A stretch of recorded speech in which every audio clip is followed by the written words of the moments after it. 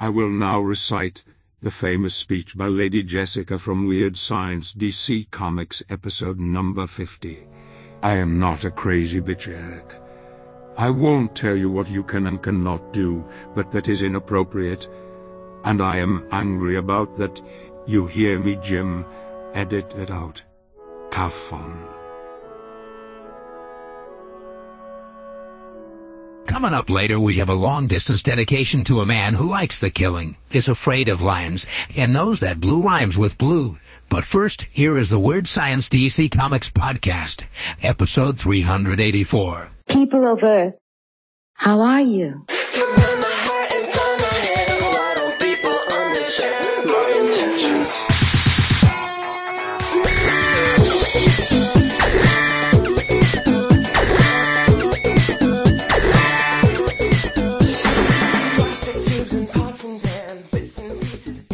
Welcome back to the only show that breaks down, cracks up, skews, and reviews each week's DC Comics. I'm America's sweetheart, Eric Shea. And I'm Jim Warner. And this is the Weird Science DC Comics podcast, episode number 384. It is 384, Eric, and you want more.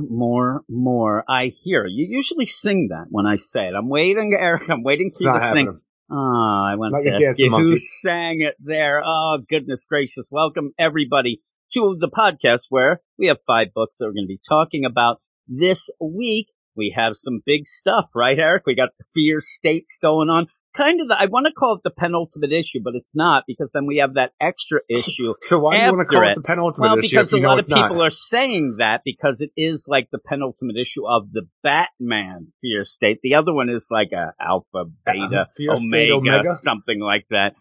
But James Tynion's time on the Batman book is coming to an end soon, and we'll get to see if around he like a year on the Joker, though. Yeah, but that even seems like they may end up canceling that at some point. I don't know. It's selling well, so probably not. But everything else is up in the air, including I got word from our man Clay that James Tynion is planning on doing all the issues with Matthew Rosenberg of the DC versus Vampires, right? Nice. I should have had the... So we got like a year there. I got rid of the, who ordered the steak. Yeah, but he's not going to be on everything that he was on. We're going to have to wait and see how it all works out with that. Everything seems up in the air. The Joker, at one point, he said that he was going to do until like March or April. Issue 17, I think. Yeah, something like that. But I don't even know if that lines up. But we'll see. And we get some of the newer writers here at DC. See what they're all about, Eric. See what crazy things that we have going on in this episode with that. But all of that said and done, go over to Twitter, follow us at Weird Science DC,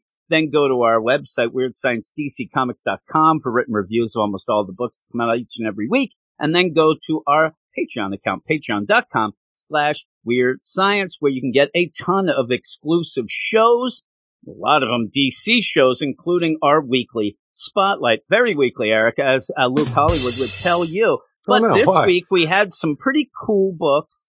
We had pretty much, I don't know if we want to spoil the idea that probably the best book of the week was on the Patreon Spotlight, because the badasses of the Get Fresh crew, they ended up picking Batman Superman Authority Special number 1 and also Dark Knights of Steel number 1 for that Spotlight episode, that exclusive episode. So if you want to hear us talk about those in an episode that was about an hour and 40 minutes, which I didn't realize until it was done that it was that long. It actually shocked me. But you can go over and get them there, right? You can go. You were starving, was you? Yeah. Is that what you were? All right. So with all of that, though, we want to give a little shout out to the badasses, Eric. The badass roll call here, and here we go. We have Ted Probst, Bill Beer, I Love Punchline, Michael S., Forrest Pauly, Cam, Joseph Watch, Sick Matt Razor, D-Man 3000, Lady Abby, Matches Balone, Niels T. Wart, Cuddle Camp Eric. Also, we had the 1920s German costume party. I said that's a lot better than the 1940s Germany when I read it, and I thought, that's a terrible thing to say written. Now you're going to say it out loud? Jesus. Exactly. You don't want to have a 1940s Germany costume party. David Fink, Joey Bertasco, Stephen Baum, Tony Walton, Jason Covey, Sue 42 to you and me, Michael G, Ken Halleck, Comic Boom Rocky. Did I say no? Comic Boom Rocky. I'm all out of it now. You got me running scared, Eric. Stellar Dweller, Mark Jager, Aldrin Stojan, Nick Adams, Ruben, Carlos, Lone Wolf Marv, Luke Hollywood, Simon, Luis, Manship, Andrew, and Belfast. Not feeling great. Little shout out to him. Swanee, Anthony G, Josh Vermillion, Dalton Needham, my man, Pete from NYC, Batman Beyond Mark, our man Rob Lewis, Randy Murray up there in Buffalo, Canada, and Double Aaron, almost in Canada himself, in Minnesota, Eric. You don't want that 1940s Germany custom party. And in that, too, I don't know. I'm not really a learned man, Pepsi. Good looking and well-spoken. Well-spoken, all that stuff. But 1920s Germany, actually, I don't know that I thought of what I saw. And that looked more like 1920s America. A lot of gangsters and stuff, right? I don't know. What was going on in Germany in the 1920s. I don't understand either, so I'm not going to assume things either. Well, I'm saying, though, that seemed more like the deal. 1920s Germany is leading up to 1930s and 40s Germany, and now we got my joke again, Eric. So I don't know. I don't know how it was. I saw the costumes, and then I guessed who Niels might be doing that night, as they say in Belle Biv DeVoe. And really, it was everyone, is what I think. That Niels is up to crazy stuff, really. I mean, really, was that I'm going to dress up as a person who's inside you right now. Yeah, really. It's like, well, is this one of them, 1920s, or is it Eyes Wide Shut? Yes. And then he went, Eric, and he had that. Not a cuddle camp this time. But with all of that, I said we have 5 books, including, big book, a little Batman. Batman's big, I hear. And we're going to go to that right about now.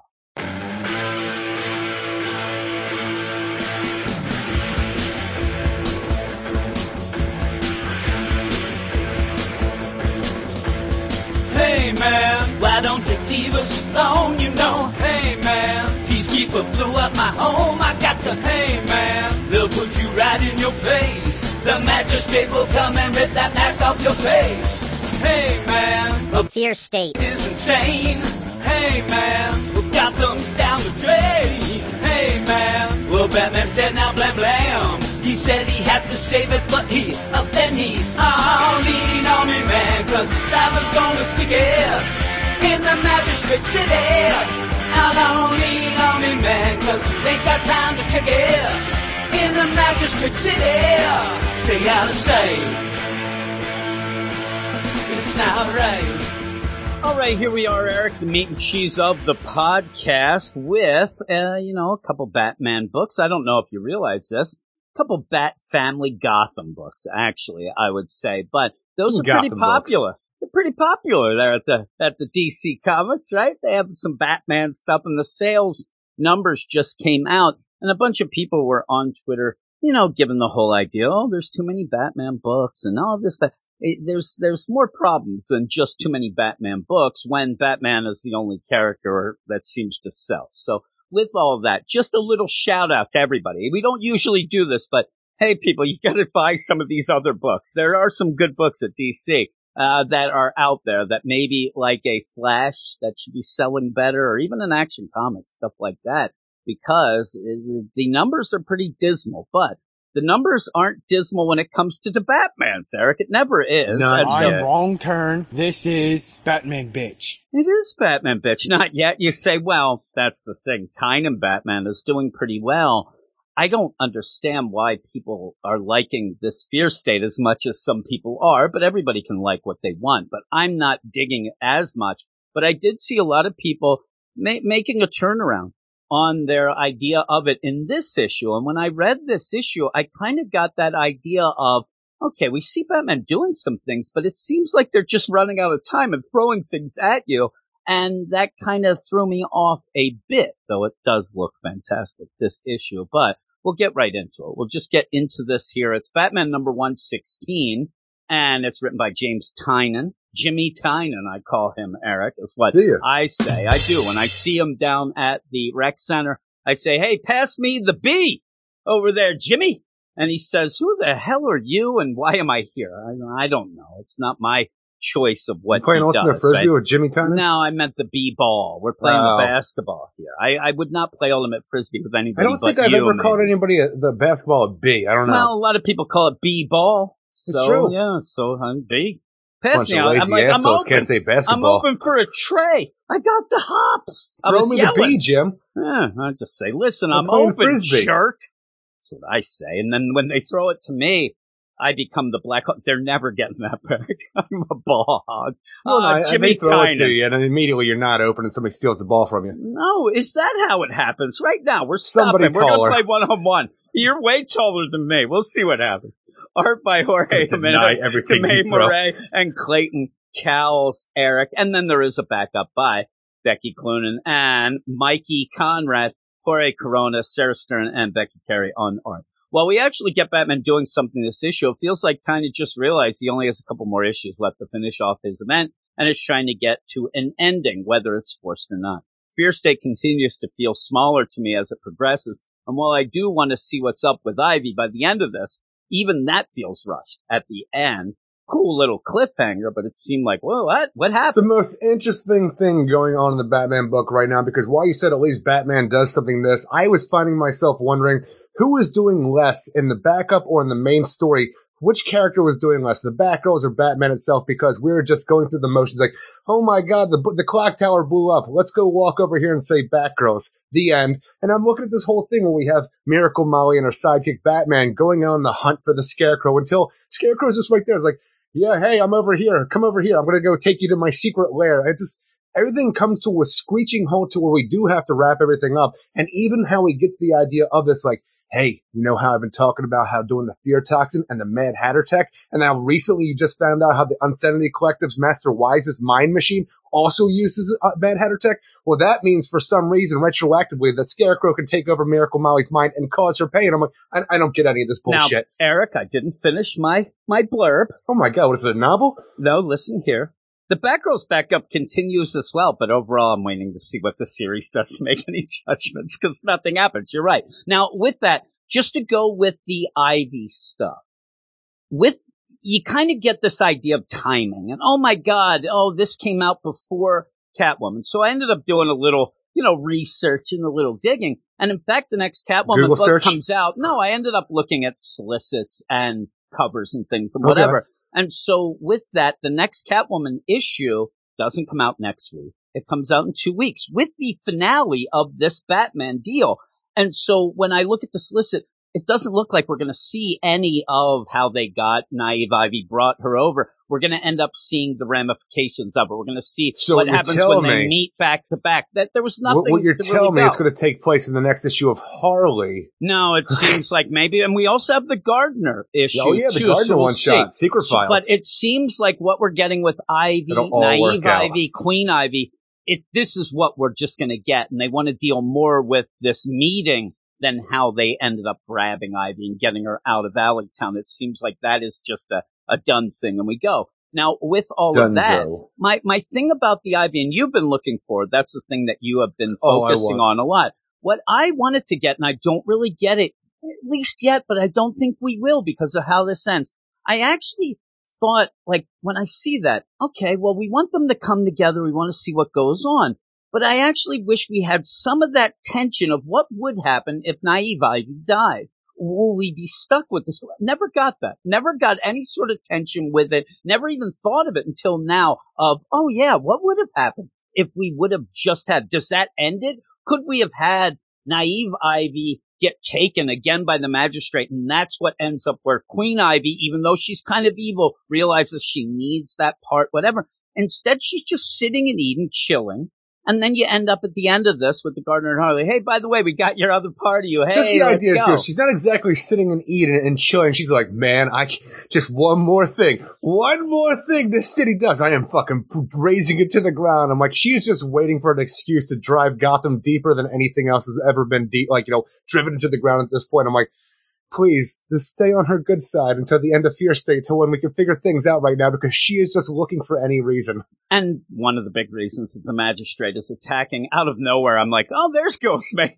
He's just hanging, and he does end up, and at least the art by Jorge Jimenez does play out here that you see the Cybers versus the Peacekeepers. There are both Cybers and Peacekeepers in Eden, and they are distinct, but I'm like, When do we get them in other books? Because I swear every other time we see it, like, in any other book, it's just peacekeepers who are robots. But this, like, we have blue armored peacekeepers and we have slightly bulkier greenish kind of cybers. So we know the difference. But when did this take place? Because we were saying it early on because of our preconceived notions about what happens from Future State into, like, back then to lead to Future State where Fox Tech was doing cyber stuff, but we never really saw it, like, rolled out there like Ed 209s and RoboCop or anything along those lines. It was just a bunch of people, and even that, the idea of the Peacekeepers, Sean Mahoney, the first Peacekeeper, and then you had Peacekeeper X, Ricardo. But when did we put out the mass, hiring for all these other Peacekeepers? You mean Peacekeeper 91 in the front? That's Sergei Fedorov, for crying out loud. And remember when we first saw the Peacekeepers, they had that big PK on the chest. Yeah. And then even when we saw what were supposed to be robots, as you say, they had that as well. So it was really confusing. And here you end up still having the deal that is the trope where, oh my God, there is Ghostmaker. Hey, at least I can go to town on these robots. I promised a very good friend that I would do no killing, but you are not living things. You are robots. I can do with you whatever I wish. Yeah. So basically what this is, oh shit, we're almost done and Ghostmaker's done nothing in a while. Let's throw him in there so he can fight. That's all that is. It does nothing really with that. Nothing at all. Because even after Ghostmaker takes out the freaking invading force of Eden to try to calm Ivy down and say, don't kill us all, please.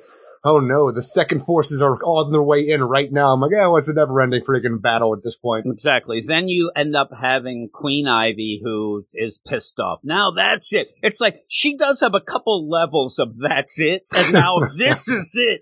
Master Wives, I told them that if they attack and I can't take this, people try to keep me down. And you're just going with this thing where she is about to just explode and destroy all of Gotham, so that when you get that cliffhanger, oh my God, finally, the heart, the naivety, this childish thing can come and bind with her so that she doesn't destroy the city. It deserves to be destroyed. It really does. You have this weird idea about what is Queen Ivy compared to the naive, childlike, sweet Ivy that we've had, like, squirreled away by the magistrate making drugs out of her stuff. The Catwoman's been protecting that one, but when they were combined before to make a whole Poison Ivy person, we have seen in the past whether, like, one personality outweighs the other, but when they're combined together, she does go over the top sometimes and want to destroy all of humanity. I think that Tynan and everybody else involved with this is trying to do that play of, like, a dissociative disorder. Oh, and they started that with the green skin, like the idea, like the green was taking more control of her than her human self. Because that's the thing. In this is where they're trying to step back a little with the Queen Ivy, evil Ivy.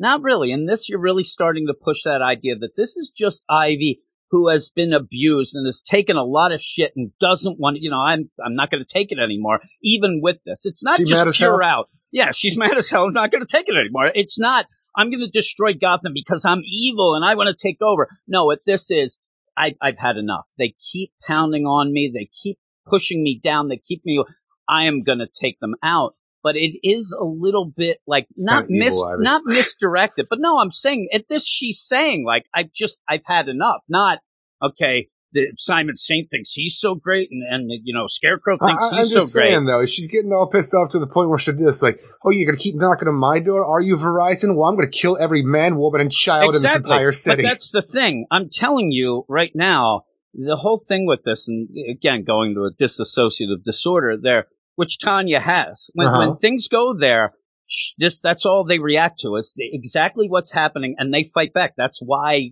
that comes out. And somebody like me, who might have just made some eggs and toast, Eric, the last time this happened, I get it thrown in my face and then start getting beat up just because they have been beaten down before, not even by me. You don't think things through. You don't think like, okay, well, there's all these people in Gotham, whatever. It's just a reaction of the deal. She needs that, heart and soul of every man, woman, and child is going to die. The other Ivy. Yeah, but that's not what she's reacting to. She's not thinking that through because she is there protecting herself with this, big persona that's not going to take it anymore. And so, I've had enough. We got to take her out. Yeah. So are you going to take her out, or at the end, like we said, you end up having the nice Ivy?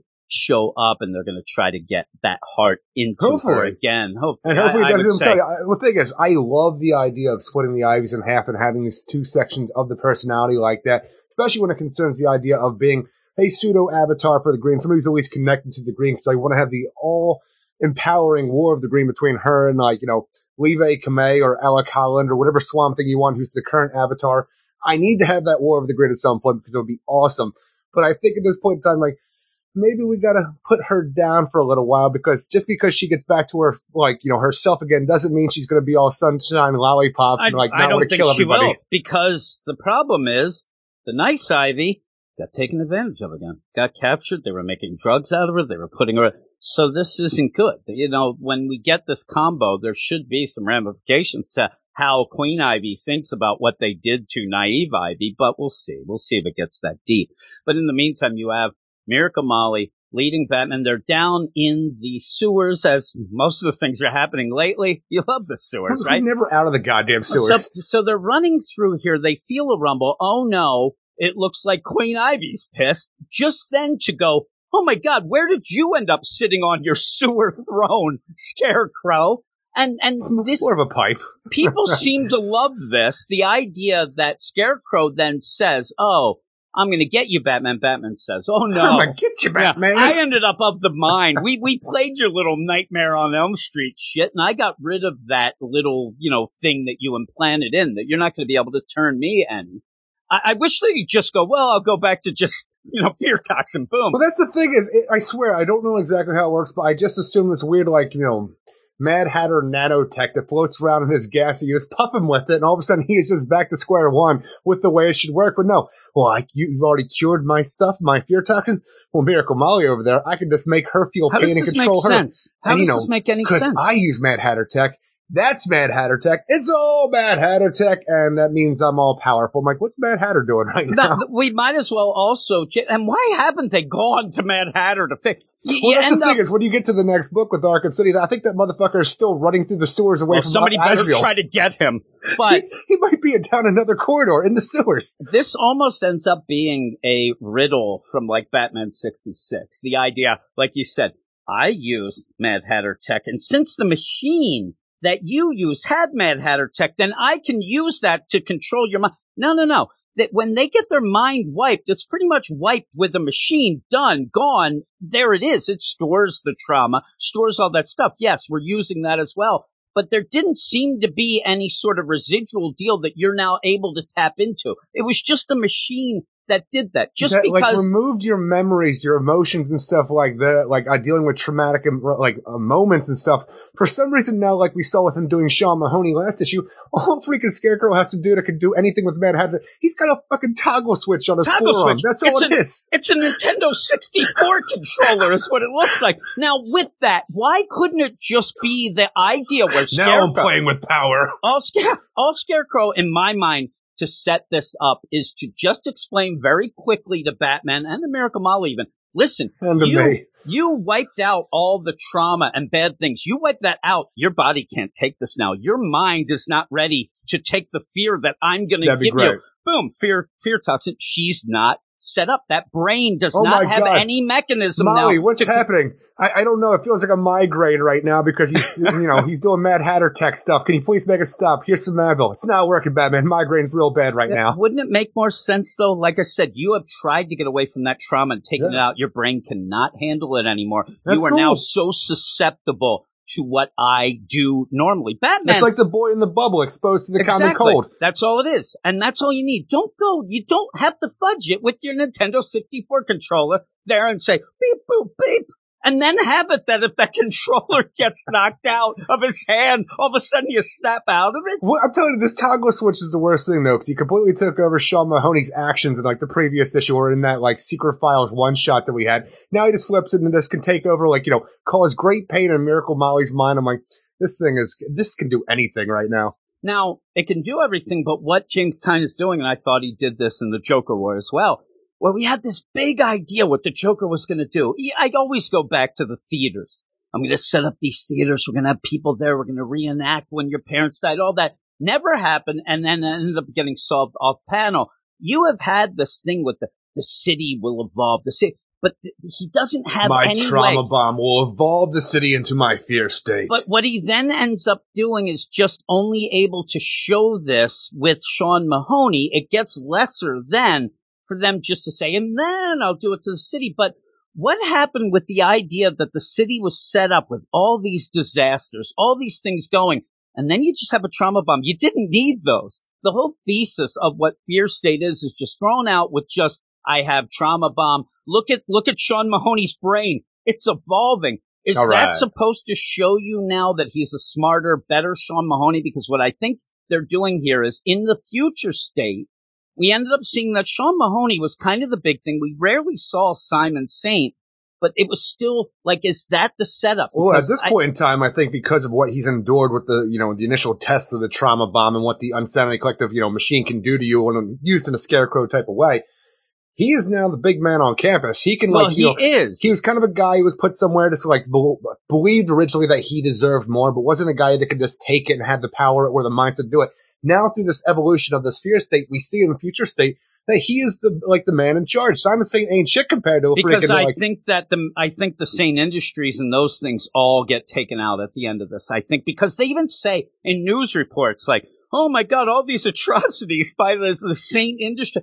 I think that you're fudging this to make him the big bad. Now, with that, how would it be this evolution of this fear state and the trauma bomb and what it does to Sean Mahoney? Like, it's almost making it like he's like this, 10th intellect genius.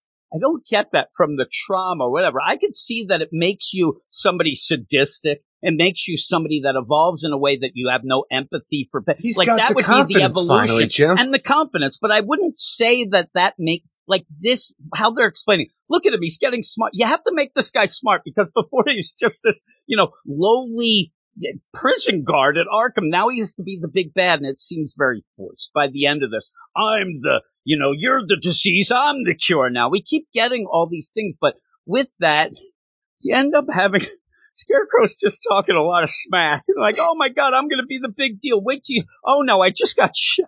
Just this great thing where we go back to Scarecrow's secret hideout to show Batman and Miracle Molly all the progress he's done on his trauma bomb, his studies into the fear state by showing them how great Sean Mahoney is and doing this whole thing. And now I'm going to take off my bullshit mask where you can see Jonathan Crane and I have a weapon right here that can do stuff. Bam. I'm like, and fear state is over because Sean Mahoney just shoots him off panel and he's done. There you go. And so with that, the line that got me, because remember, Tynan was not involved at all with Future State. Yeah. So him telling the story and getting it to line up, whatever, that wasn't his story anyway, but he's doing it where you end up having Sean Mahoney's like, well, I think I'm going to start running shit. You know what? I'll probably hire Crane to be some lonely guy. Ooh, what a callback. Oh my goodness. What a call forward. It's happening there. Foreshadowing. And I'm like, really? Like, because you did it, Jimmy. You did it, Jimmy Tynan. They had to get to a point where that would make sense. Like, why is this happening so quick? How is it going to get there? And he just says that. You're like, oh my God, you did it. I just think that he's like writing this and like, thank God I'm getting the hell out of here, going to Substack. But yeah, that's it. And like, I'm going to take you down and I'm this big thing. And we got there, Jim. We got there. One day, Jonathan Crane will work for the Magistrate and Peacekeeper 1 will be the big bad of everything. We got there. We did it. And really, if you want to say this issue, it does those big things. It really does. But do we want to get there? But it does it no, I'm telling you, we do get there. So and we can see the path now. But yeah, we see the path. Here's fear state. Oh, Sean Mahoney, he's crazy this entire time. Batman's done nothing. He's now evolved. Shoots Scarecrow and says, I'm going to fight you, Batman. Yeah. In the meantime, like we said, the overall, the people doing the announcing. My mind was fucked up because of that toggle switch, but I'm okay now. Yeah, all of Gotham at this point seems to like be spelling out shit's gone wrong.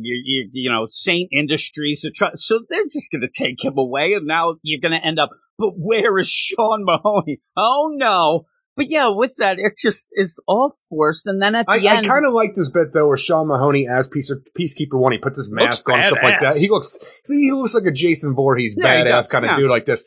And he has an extended knife arm for whatever reason, but it's like part of his robotic arm broken off. But He's got the nano. He even says that he feels the nano going. Oh, I'm sorry. And then he almost becomes like a Saiyan at this point, where the more he fights, the stronger he gets. Along those lines. where I wanted to be like we saw in Batman, Superman, The Authority Special #1, where, you know, Batman pretty much just did Batman stuff to prove how badass he was to Midnighter in that book.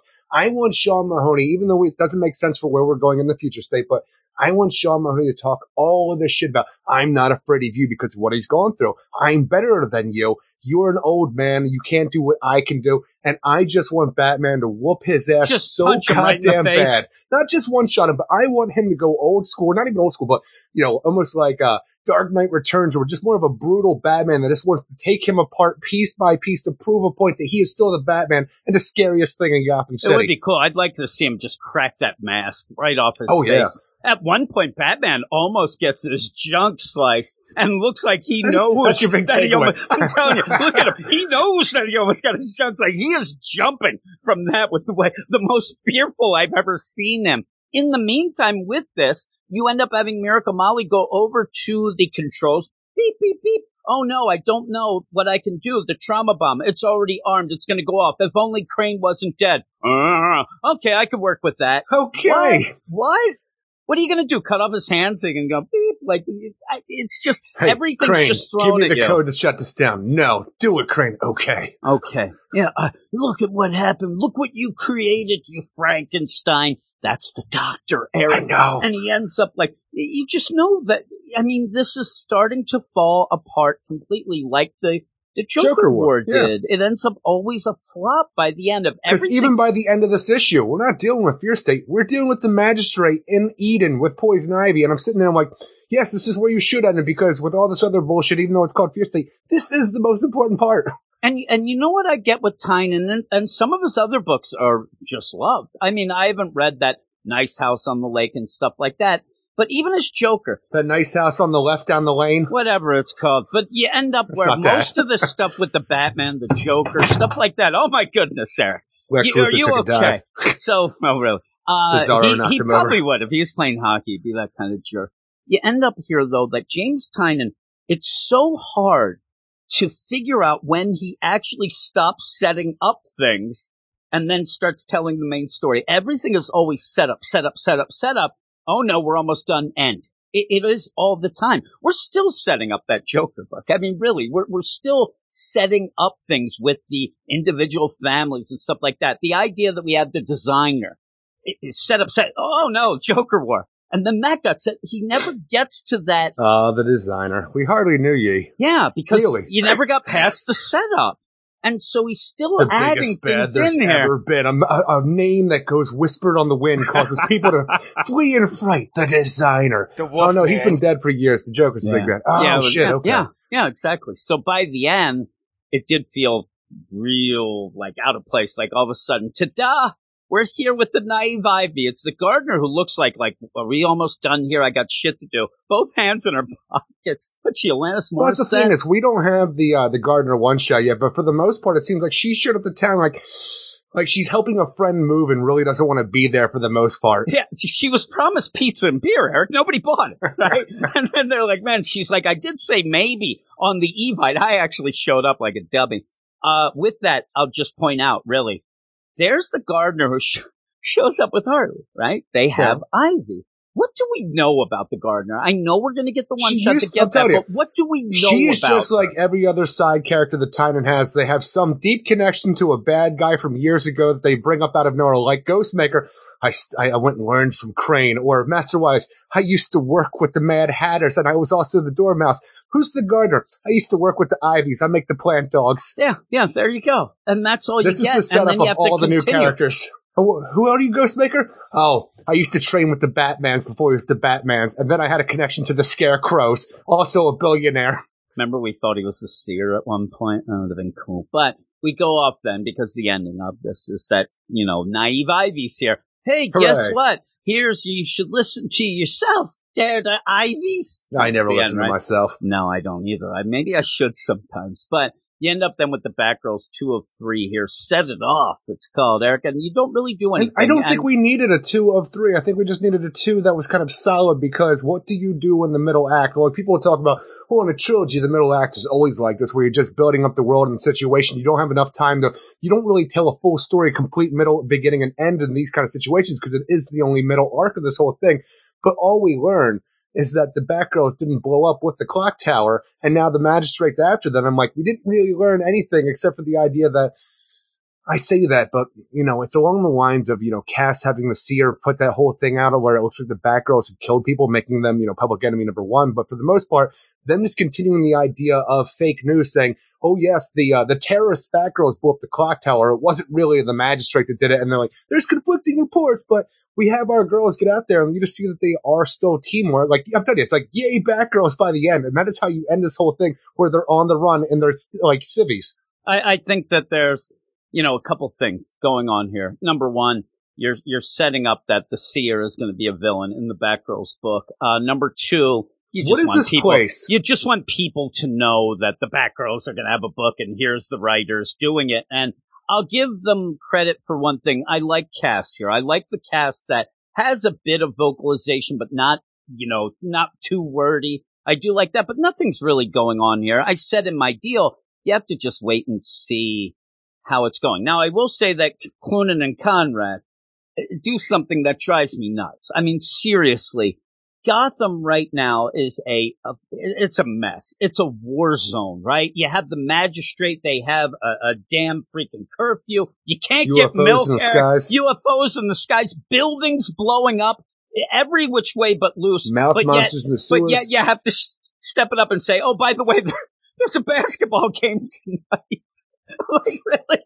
In later news, the Gotham Griffins are going to be... No way is anybody coming into the city to play any sort of sports. This shit is canceled. It just made me laugh. Like, you're supposed to go with, like, well, in later news. No, not really. And I think that this is also a setup for old Grace O'Halloran to be a character in the Batgirls book. Grace O'Halloran, where we have a new, news reporter along the lines of a Vicky Vale, Deb Donovan type, and we just had this one, it's just out of nowhere. It's almost like we're supposed to know who this character is, and I don't know why they're playing this way. I don't know why I think it's so funny. Well, from what we had in the Nightwing book, I believe it was the Nightwing book at least, because all of them kind of run together. But I thought it was going to be Deb Donovan when they said, that's what I thought too, or Vicky Vale, because those are the two that we've seen. But now we're just doing, Steph and Cass are going to have their own, inside reporter. But from what we saw in Nightwing, when Barbara was going to hack into the system and show the location of the seer, and that's how we find out that she's actually working for the magistrate and in the UFO and stuff like that.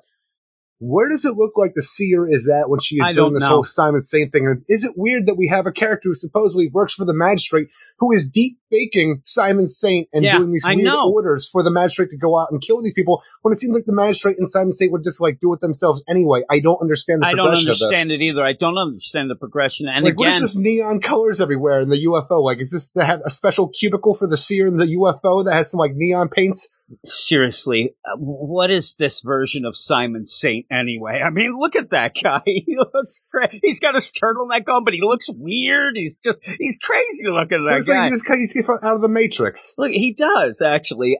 But yeah, with that, I think this is just supposed to set up that book, but I can't get a read on it. But overall, it felt weird. There's progressions that I think don't play off. I think the art is a little more confusing than it needs to be, but the one point when you end up having the magistrate show up and they blow up the clock tower and oh my God, everything's going. Then you do this weird back and forth swerving of, when Simon Saint goes on, to tell everybody, hey, there were these terrorists here. We had to do what we had to do. We're sorry about the skyline. I'm like, there's more shit that you have to be concerned with. But, times like this, desperate times, desperate measures. And then you go out of that and have Grace O'Halloran saying, and other people saying hey, they said that these Batgirls blew up. He never really said that. It felt weird, though I thought that's what he should play. And then, Grace O'Halloran knows the truth. I'm like, I don't know what we're getting at here, but I'm going to wait until the Batgirls book happens to see if there's anything worth telling. I don't exactly love this Steph. Steph is just a weird play with her, but I do like the cast. But it's weird. You have not liked any version of Steph in any kind of medium. No, because they always want to play Steph as this girl who's on the side, bitching and moaning or not understanding anything. They never make her be a strong, smart girl here. She's always there being told, I said that already. I already told you that. Or she's just, goofy. With that, though, with this whole deal going forward, I just don't know that you're seeing enough for me to think that they have anything to go. We're just going to have to wait for that Batgirls book, obviously, as I keep saying. But I just want, I remember what I was going to say is when this tower blows up and they're on the run, somebody has to get a hold of Barbara. They have to know that Barbara will think that maybe they were there. What are you talking about? Barbara's like right outside from what we saw. She's right down the street and saw the clock tower blow up. They're just walking around and they're like, ooh, I hope that she's not mad that we got it blown up. No, she's going to be concerned that you're dead. Yeah, but like there's no way to talk to them at this point in time. Go and find her. They said they know where this Oracle 2 is. They got the note. Go there. At least go there first. And it's weird that we're calling it Oracle 2. I know. Like, we have the Seer, we have Oracle 2, the faux Oracle, but like, why do we just keep changing the names of this bad Oracle? You're also, Batgirls. You should know different places where you may be able to go during times like this where you could end up seeing some other. They're just walking around looking at TVs that. Everything already seems to be compromised from every other. Like, even where, Barbara had her, physical shutdown of the Oracle system was already taken over by the magistrate and stuff like that. So pretty much anywhere you could think to go, it's probably already been compromised. I don't know. I'm saying just normal things. Go find Duke. He might know where he would be, or go see where this is. They're just walking around town looking at TVs and in store windows. Just felt weird with all that. But yeah, overall, it was what it is. And I'll wait until the Batgirls deal. But this is not going to keep me from reading the Batgirls book when it comes out, but it's definitely not getting me that excited. Oh, no. Like, if I was already saying I'm not going to read that Batgirls, this would not change my mind either way. So I'm looking forward to the book, and hopefully we'll enjoy it when it comes out. But overall, what would you give this? I like the art a lot in the main Batman story thing. I don't mind the art in the Batgirls book. I just wish that it did anything other than just like 5 minutes of content that we saw at the end of the Nightwing, like, cliffhanger where it looked like the clock tower blew up. Now, like, oh my God, Jim, do you think the Batgirls are dead? We see here the Batgirls are indeed not dead, and they're just, back in their street clothes talking about what are we going to do now? And that is the end of progression for this little backup story. So that didn't do much at all for me. And sadly, the Batman book itself didn't do much for me. Yes, we have finally gotten to a direction. It's just a very forced direction, very anticlimactic forced direction, where we just have the Scarecrow shot. Sean Mahoney, Peacekeeper 1 is the big bad now, and Batman's finally got to, get off his ass and do something. I'm happy we got there. Don't like the way that we got there. I'm going to give this a 6 out of 10. Yeah, I'm going to give it a 5. 5 out of 10. Just a normal 5. Just because it's supposed to be the big book. It's supposed to be an event. It's taking over a bunch of other books. Those books have to meander because nothing was really going on in this main one. And then you're near the end and just like, okay, we got to get to this end point. Let's just force it all in like they did. And it feels smaller again. It doesn't feel like a Gotham is in trouble now. It's just these particular characters. Yeah, it's in trouble because now Ivy might bring it down. But this whole magistrate, fear state, Scarecrow stuff seems to get littler and littler as we went on. And that's just one of the things it seems that Tynion does. He ends up setting up, and then never really ends up doing much except forcing an ending. But we'll move to the next book, Arkham City, The Order of the World, number 2, written by Dan Waters, art by Danny, Dave Stewart, and Aditya Bidikar. There are some interesting things going on in this book, but the presentation and pacing are not making me excited about finding it out. I don't think this book is going to do very well anyway, but I think it'll end up like a curiosity. It reminds me so much of like a Gotham by Midnight or Arkham Manor, something like that. This side book, it's dealing with some things in its own way that you could give it a little bit of a benefit, but I don't know. And that's my problem is when I'm reading it, like I said, the presentation, I don't like the art, but I also don't like the pacing of the book itself. For a mini-series, I want to know what is... So I don't know about the pacing as more as I'm not like, I don't like the storytelling. Well, it's a lot... Well, that's the case too, but with me, it's a very slow-moving, almost like it's being very, careful with the thing, but nothing is being done. You're just kind of going with these, newspaper things and the dialogue journal entries, and I'm not really getting much of what I would want from this. Is the idea of let's see what the hell happened to these people who escaped from Arkham and how that's going to go down. In the first issue, I was very intrigued in this because we're going to have a side book that was going to deal with all the people that escaped A-Day in Arkham Asylum. and the idea that you introduce a character like Dr. Jocasta Joy, the only pretty much doctor who survived A-Day as well, working with the police trying to recapture this while Batman's off doing Fear State stuff. It's a cool idea when you're introducing all these characters and showing us who survived A-Day, because that's what I want to know. I want to know who's still cool and out and about. Like we saw last issue, the Mad Hatter, Professor Pig, Ratcatcher, and stuff like that. We're continuing on with the Ten-Eyed Man story where Dr. Jocasta Joy seems to be working, harboring the Ten-Eyed Man in her apartment and stuff, trying to figure out how to help him more, even though he seems more preoccupied with the idea, I got to collect body parts to do a spell, a ritual to protect us from the ghost of the ancient Arkhams and stuff like that, because while Arkham Asylum may be gone, we have to worry about the Arkham City. I knew. And also Arkham Tower. I thought of the Arkham Tower with the ghost of Arkham, and you're banging yourself in the oh my goodness. Like I said, when you end up having these almost journal entries and stuff, it gets away from what I was hoping we'd get, and it just kind of puts the brakes on things. It's nice to see a little bit of psychology in with it, but it feels off. And really, here's my thing. This is not a hot take, but kind of. The idea that I even was talking about, IVE, dissociative disorder, and these are things that, Eric, I did go to school for that, by the way. But you never talk about it, and you always act whenever it shows up that you don't like it. I don't, but no, what I'm saying, what I don't like about this is, I like the idea of pointing out, listen, people who have mental illnesses, they can't be looked at as just bad because of it. That's old thinking. This is Gotham City, and this is a Ten-Eyed Man. You can't do that fully with the idea of, well, everybody wants to throw him in the deal, and I think that these are villains that are really, really beyond the point of, somebody who has schizophrenia or something in a real-world situation. These are to a degree, villains. Like the Ten-Eyed Man and stuff like that, and talking about who he is and how the idea of the Ten-Eyed Man, how he has, his eye, I'm trying to figure out how the words for it. His retinas, whatever, but have been retooled to his fingertips and stuff like that ever since, he was in an accident in the Vietnam originally and stuff like that. But how it works out, so Dr. Joy's all this is all fucking bullshit.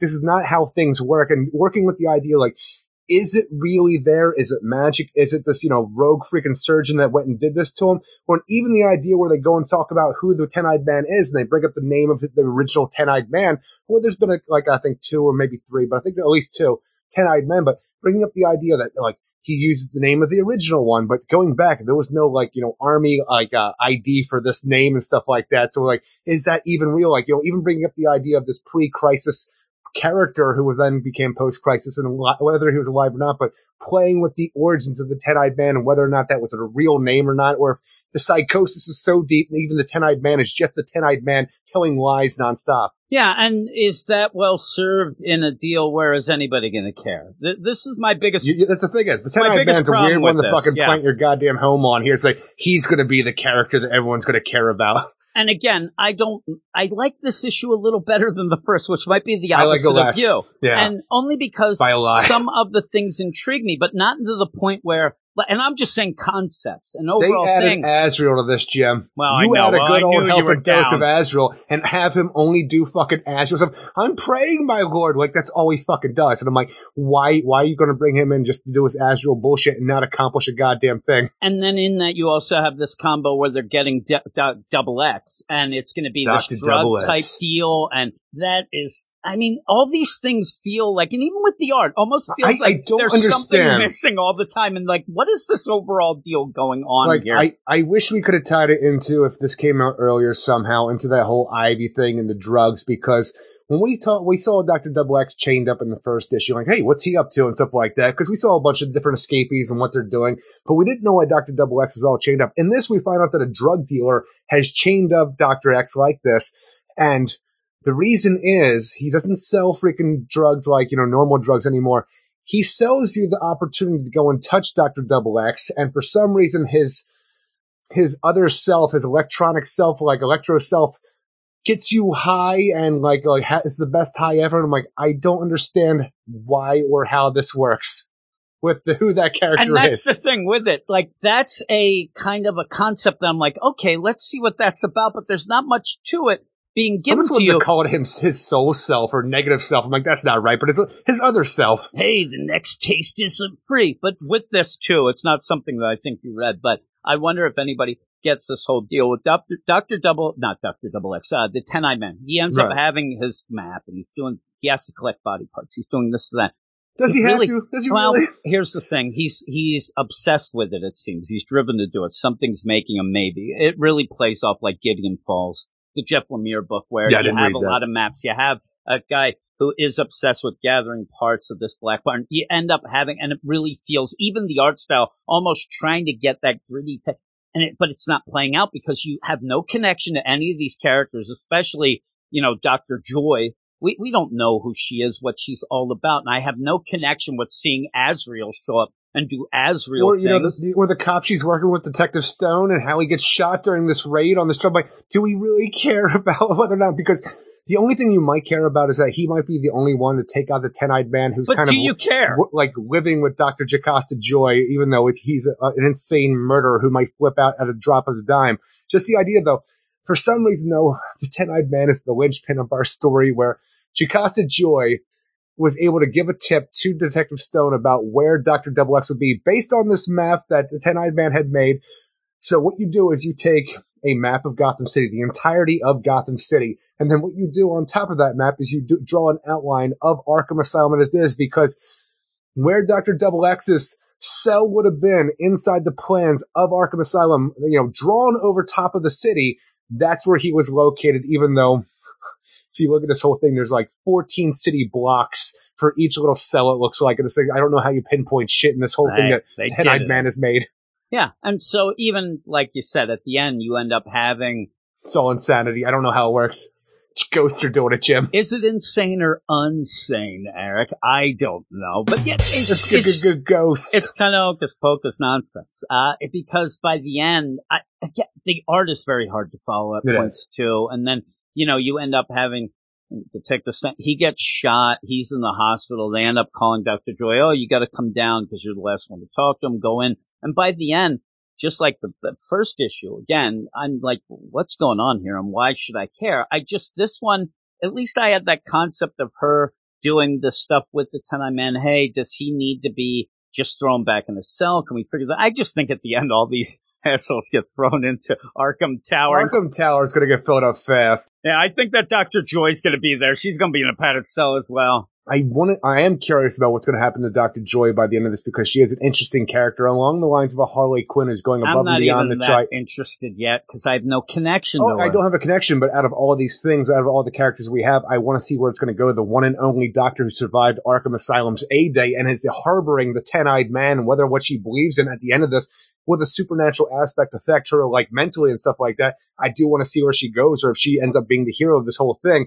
But like in the first issue of this, I was excited. Yeah, I wasn't a fan of the art, but I was excited in the fact that we were going to figure out what was going on with the escaped prisoners of Arkham Asylum. See maybe and their strange ideas about being chased by a ghost of like Jebediah Arkham or something along the lines. I always forget which Arkham it is, but one of the original ones, but Amadeus Arkham, one of those, yeah.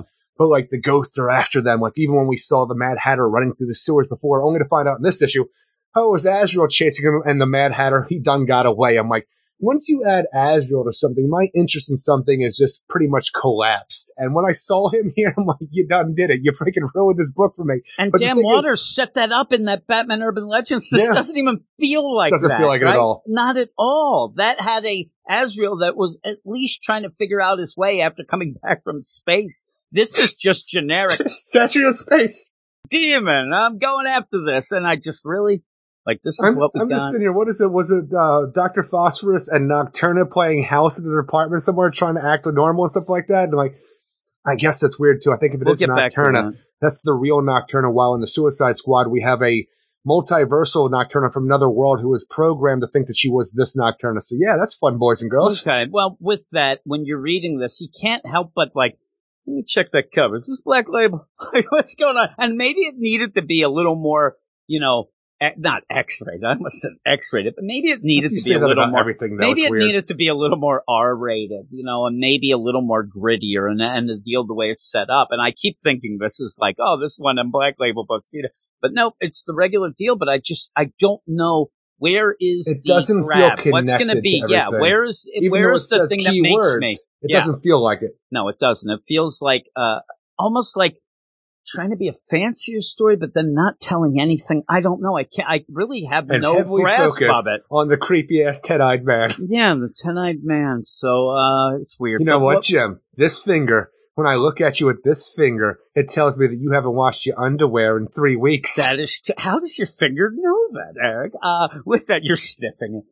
With all of that, though, what do you give this? And this is a 6-issue mini. And it's a rough one because I was all interested in the first issue. This one kind of let me down with where it's going. I don't care as much, but like I said, like things like Dr. Joy. Dr. Joy I do care about. I want to see some of these villains and stuff like that because even in that beginning of the first issue, it got me really enthralled just for the idea that we have police surrounding a house. Dr. Jocasta Joy is entering the house to try to get, Otis Flanagan, the rat catcher, who, out of underneath a little girl's bed, who she is trying to talk to himself about the idea whether or not he should eat this little girl because psychosis has gone all completely fucking left field. I like that. That is a scary opening to this whole thing. I want to see more like that. But now that I am seeing more and realizing it's not exactly the way I was hoping it was going to be, it just turns into Gotham Ghosts and Arkham Cities and maps and 10-eyed man doing fuck all. And I'm like, I don't know if I can deal with this all the way through for how it's presented, at least in the second issue. I'm going to give this a 5 out of 10. Yeah, I'm giving it a 6. Same deal, though. And I'm trying to be positive with it because again, we see that they're trying to turn Double X into this drug deal. I'm like, okay. I mean, they're thinking again, on I their don't understand feet how here, that works. these criminals. I guess you just hit him and he hits that other deal and takes you. I don't know. I don't know. It just, at least it was something. And then it does remind me so much of Gideon Falls. And I like that, Eric, but I'll try to be positive. Like, even the thing that I want to see more, but that they were talking about in this, it never really went anywhere, was the idea that his, other self was trying to escape him and didn't want any parts of him. Like, I like that part. I want to see more of that, how they're not working together. It's all every man for himself, even though they're both Dr. Double X. I want to see that because that's interesting, but we don't do anything. It's just Azrael pushes him over, the end.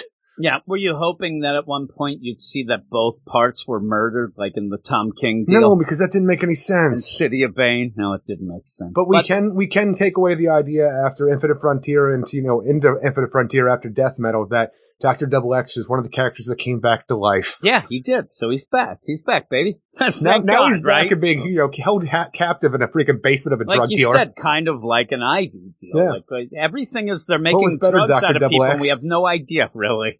Dead was better. But that's the end of the first section. We're going to go up, and we'll be back in a couple moments with the 3 books to end this. Let me tell you a little bit about Batman, The Audio Adventures from HBO Max. Bruce Wayne may appear to be a wealthy playboy, but beneath this facade, his true identity is that of the Batman, waging an endless war against crime.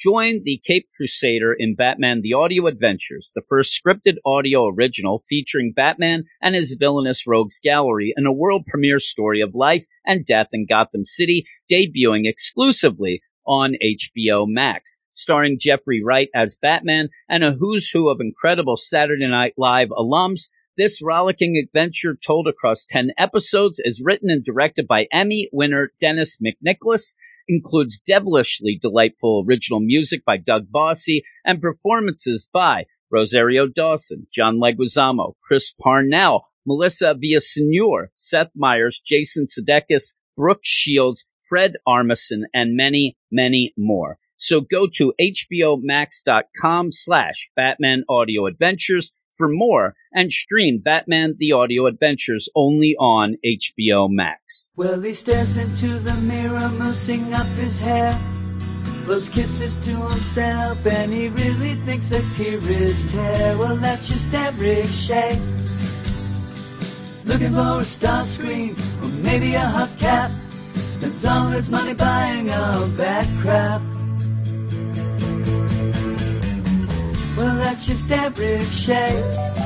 That is just Eric Shea here, Eric. Any sort of Transformers this week? Have you? No, I haven't bought Transformers in a while. I've been getting mad at them over the past, 6 months probably because they kept coming out with more and more exclusive stuff. Or for if something came out, here it is, and I'm at work or something like that, and by the time I get home, it's already sold out. I just kind of got fed up and just pissed off to the point not buying anything for a long time and just have been focusing on DC comic stuff. Oh, you ended up like, oh man, I wanted to get that Wreckers 3-pack, and then it was all sold out. I get so it. What you're Yeah. saying? Along those Okay. lines. All right. Well, that's And that and the whole a thing, honest too. deal. Like the idea where everything was becoming more and more expensive and more exclusive, and then like, here's our HasLab stuff. I'm like, everything is just so far out of reach for me anymore, price wise and also availability wise. I'm like, why am I going to put myself through this? Yeah. Why would you, Eric? Why would you? Why would you, read and review comics? Here we are. Here we are with 3 books, Eric. And I did get it again this week. The idea of Chlamydia?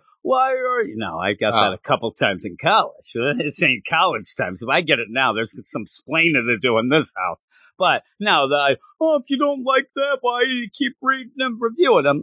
That's kind of what you do when you review things. That's the game here. And we have 3 books to finish this whole podcast. So I'm not saying that I love these books, but that's what we do, Eric. This is why we're here, and we'll have some fun with it, I'm sure. What are we starting with? Swamp Thing number 9, written by Ram V, with art by Mike Perkins, Mike Spicer, and Adia Pitakar. Our villain is Mr. Pilgrim, the owner of Prescott Industries, reveals his connection to the Green and also why he wants Levi Kamei, and he's willing to go probably a little too far to get him. Since we see him kidnap Levi's friend Jennifer Reese, who I have found sus this entire series, what Mr. Pilgrim didn't plan on, though, was Levi's brother Hedera showing up and pulling Prescott Industries down brick by brick. Yeah, and so I said to you, and you made a good point. This reminds me, and the way that it's played out with Jennifer going on with Mr. Pilgrims, and they're going on and things like this. It plays out, even the art style at points plays out so much like the anatomy lesson issue of, Alan Moore's the second issue, and he changed up all of the whole mythos of Swamp Thing with the idea of an old man who's a scientist trying to figure out what's going on and getting somebody else involved to do this. It is very anatomy lesson, but if you're going to go and compare yourself to something, why not go for the greats like that? Because even in one of the first issues of the Swamp Thing, this new series of this with Levi Kamei, we saw our, mysterious Mr. Pilgrim looking at things where he had records from the Sunderland Corporation, and the whole idea that we are calling back to this whole idea where pretty much from the 1700s, the Prescott name now owned by Mr. Pilgrim, the bastard son of the Prescotts, who has taken his father's company, but they have made everything based on the ideas that they got a body of an avatar of the Green and have, made all this scientific progress, everything they have done to become the freaking capitalists they are with the Prescott Industries is along the lines, and it seems like, they want to go further, and they're going to go do as much as they can because they saw that General Sunderland was trying to do the same thing years and years ago. Yeah, and so it is that connection. The problem I have with it, though, is that it always felt like you were trying to ape a lot of stuff with the Alan Moore run, which, again, if you're going to ape something, why not? But I'd rather it go big or go home. I'd rather it feel fresh, though. I mean, that's not really going big. If I end up getting hired, when they're doing their own fresh stuff, you didn't like that stuff. Well, no, I said all along that every bit of the fresh, it was never fresh. It always felt like they were trying to be, Ramsey was trying to be Indian the deal. curses to make avatars, like that felt pretty fresh. No, I said, though, with the idea of going with the midichlorians and all that, it always felt like, every issue, if you have been paying attention to what I'm saying, is why do you keep chasing the ghost of Alan Moore? Every issue felt like, oh, he's trying to get Alan Moore with this description. He's trying to get that. It's always been that. Even the stuff in Future State, we ended up saying that. Now it's just like, yep, that's what it's been. Boom. And while it's good, I actually like this issue. It feels like it's a little too late for a 10-issue deal to get into this now when a lot of the setup got left behind, maybe because of that, the tie-in with the whole Suicide Squad and stuff like that. But I really don't have, again, the idea that we were talking about Arkham City, the idea, I have no connection with Levi or his brother. I have no connection at all. If he ends up getting killed right now, shot right in the head, I wouldn't care. I'd be like, well, who's next? I just don't have a connection. Having Jennifer suddenly thrown back in here. He'll be okay. Yeah, well, I don't know. Would they want to have this continue? And is it going to continue? Is this part of the War of the Green you're talking about? Because by the end, honestly, it does look like to be set up to be cryogenically frozen and maybe put away for a bit. Levi Kamei, because I think one of the things you could always put into the idea, what I want of the War of the Green, Poison Ivy versus Swamp Thing. If you have an Alec Holland Swamp Thing who knows the ins and outs of being an avatar and stuff like that, he might be a little bit too powerful for Poison Ivy, who just has a connection to the green. You fucking put a Levi Kamei in there, a rookie avatar versus a Poison Ivy. Now you have a battle that's worth looking at. Well, it's weird, like, what is happening with Alec Holland now, and this whole deal with the stuff. Well, I don't think so anymore, because that seemed to be ripped apart, so he should be out and about and things like that with the Upside Down Man coming back. So all this stuff with that, you're just kind of led with this feeling like just this little story that Ram V's telling, and how it ties in, or will it be something that is referenced later on? I mean, years from now, we don't know, obviously, but I'm not so sure. They say there's going to be a season 2, but we'll have to wait and see if that does happen. My biggest problem, though, is that Ram V has gone on, and I say this a lot as well, Ram V has gone on record as saying he'd rather tell a 100-issue one story that meanders about. That's his style of storytelling. He likes to have things that you don't have to have everything connected. Everything doesn't need to matter in his storytelling, where he says he likes to have runs where he reads of the past, where all of a sudden you have 3 issues that don't mean anything to anything else ever. It's just, I felt like telling that. But he has a 10-issue deal to tell here, and I don't think he did a great job. When you do that, it's usually in a series that people enjoy and doesn't have any, like, stand. Exactly. The thing is, it's going on for a long time. It's an ongoing, which people enjoy. You can go around and fuck off and do stuff like that for a book that sells, and you can go and have this. When you have a 10-issue limited series that you're just trying to pretty much set up your new avatar for the Green, Levi Kamei, you better get to it, because you spent 1 issue talking about weird German thought fucking bombs, and then spent 3 more issues dealing with the Suicide Squad crossover to only at the end of that tell us what the story is before we get to the penultimate issue of the series. And again, if you're going to say, well, the book got hijacked, but you have to take in mind that might happen. Even at the beginning, though, you and I were just making up theories about things, because we have Levi Kamei. He's coming back from India, where he was there for the Prescott Industries, trying to be the face of their thing, like going back home to India. His father dies, something weird happens with brother, and he turns into a Swamp Thing on the airplane. But, is that real? Is it a nightmare? And then nighttime's the right time, and he freaking gets vomited out of a tree in Central Park. Oh my God, I'm the Swamp Thing.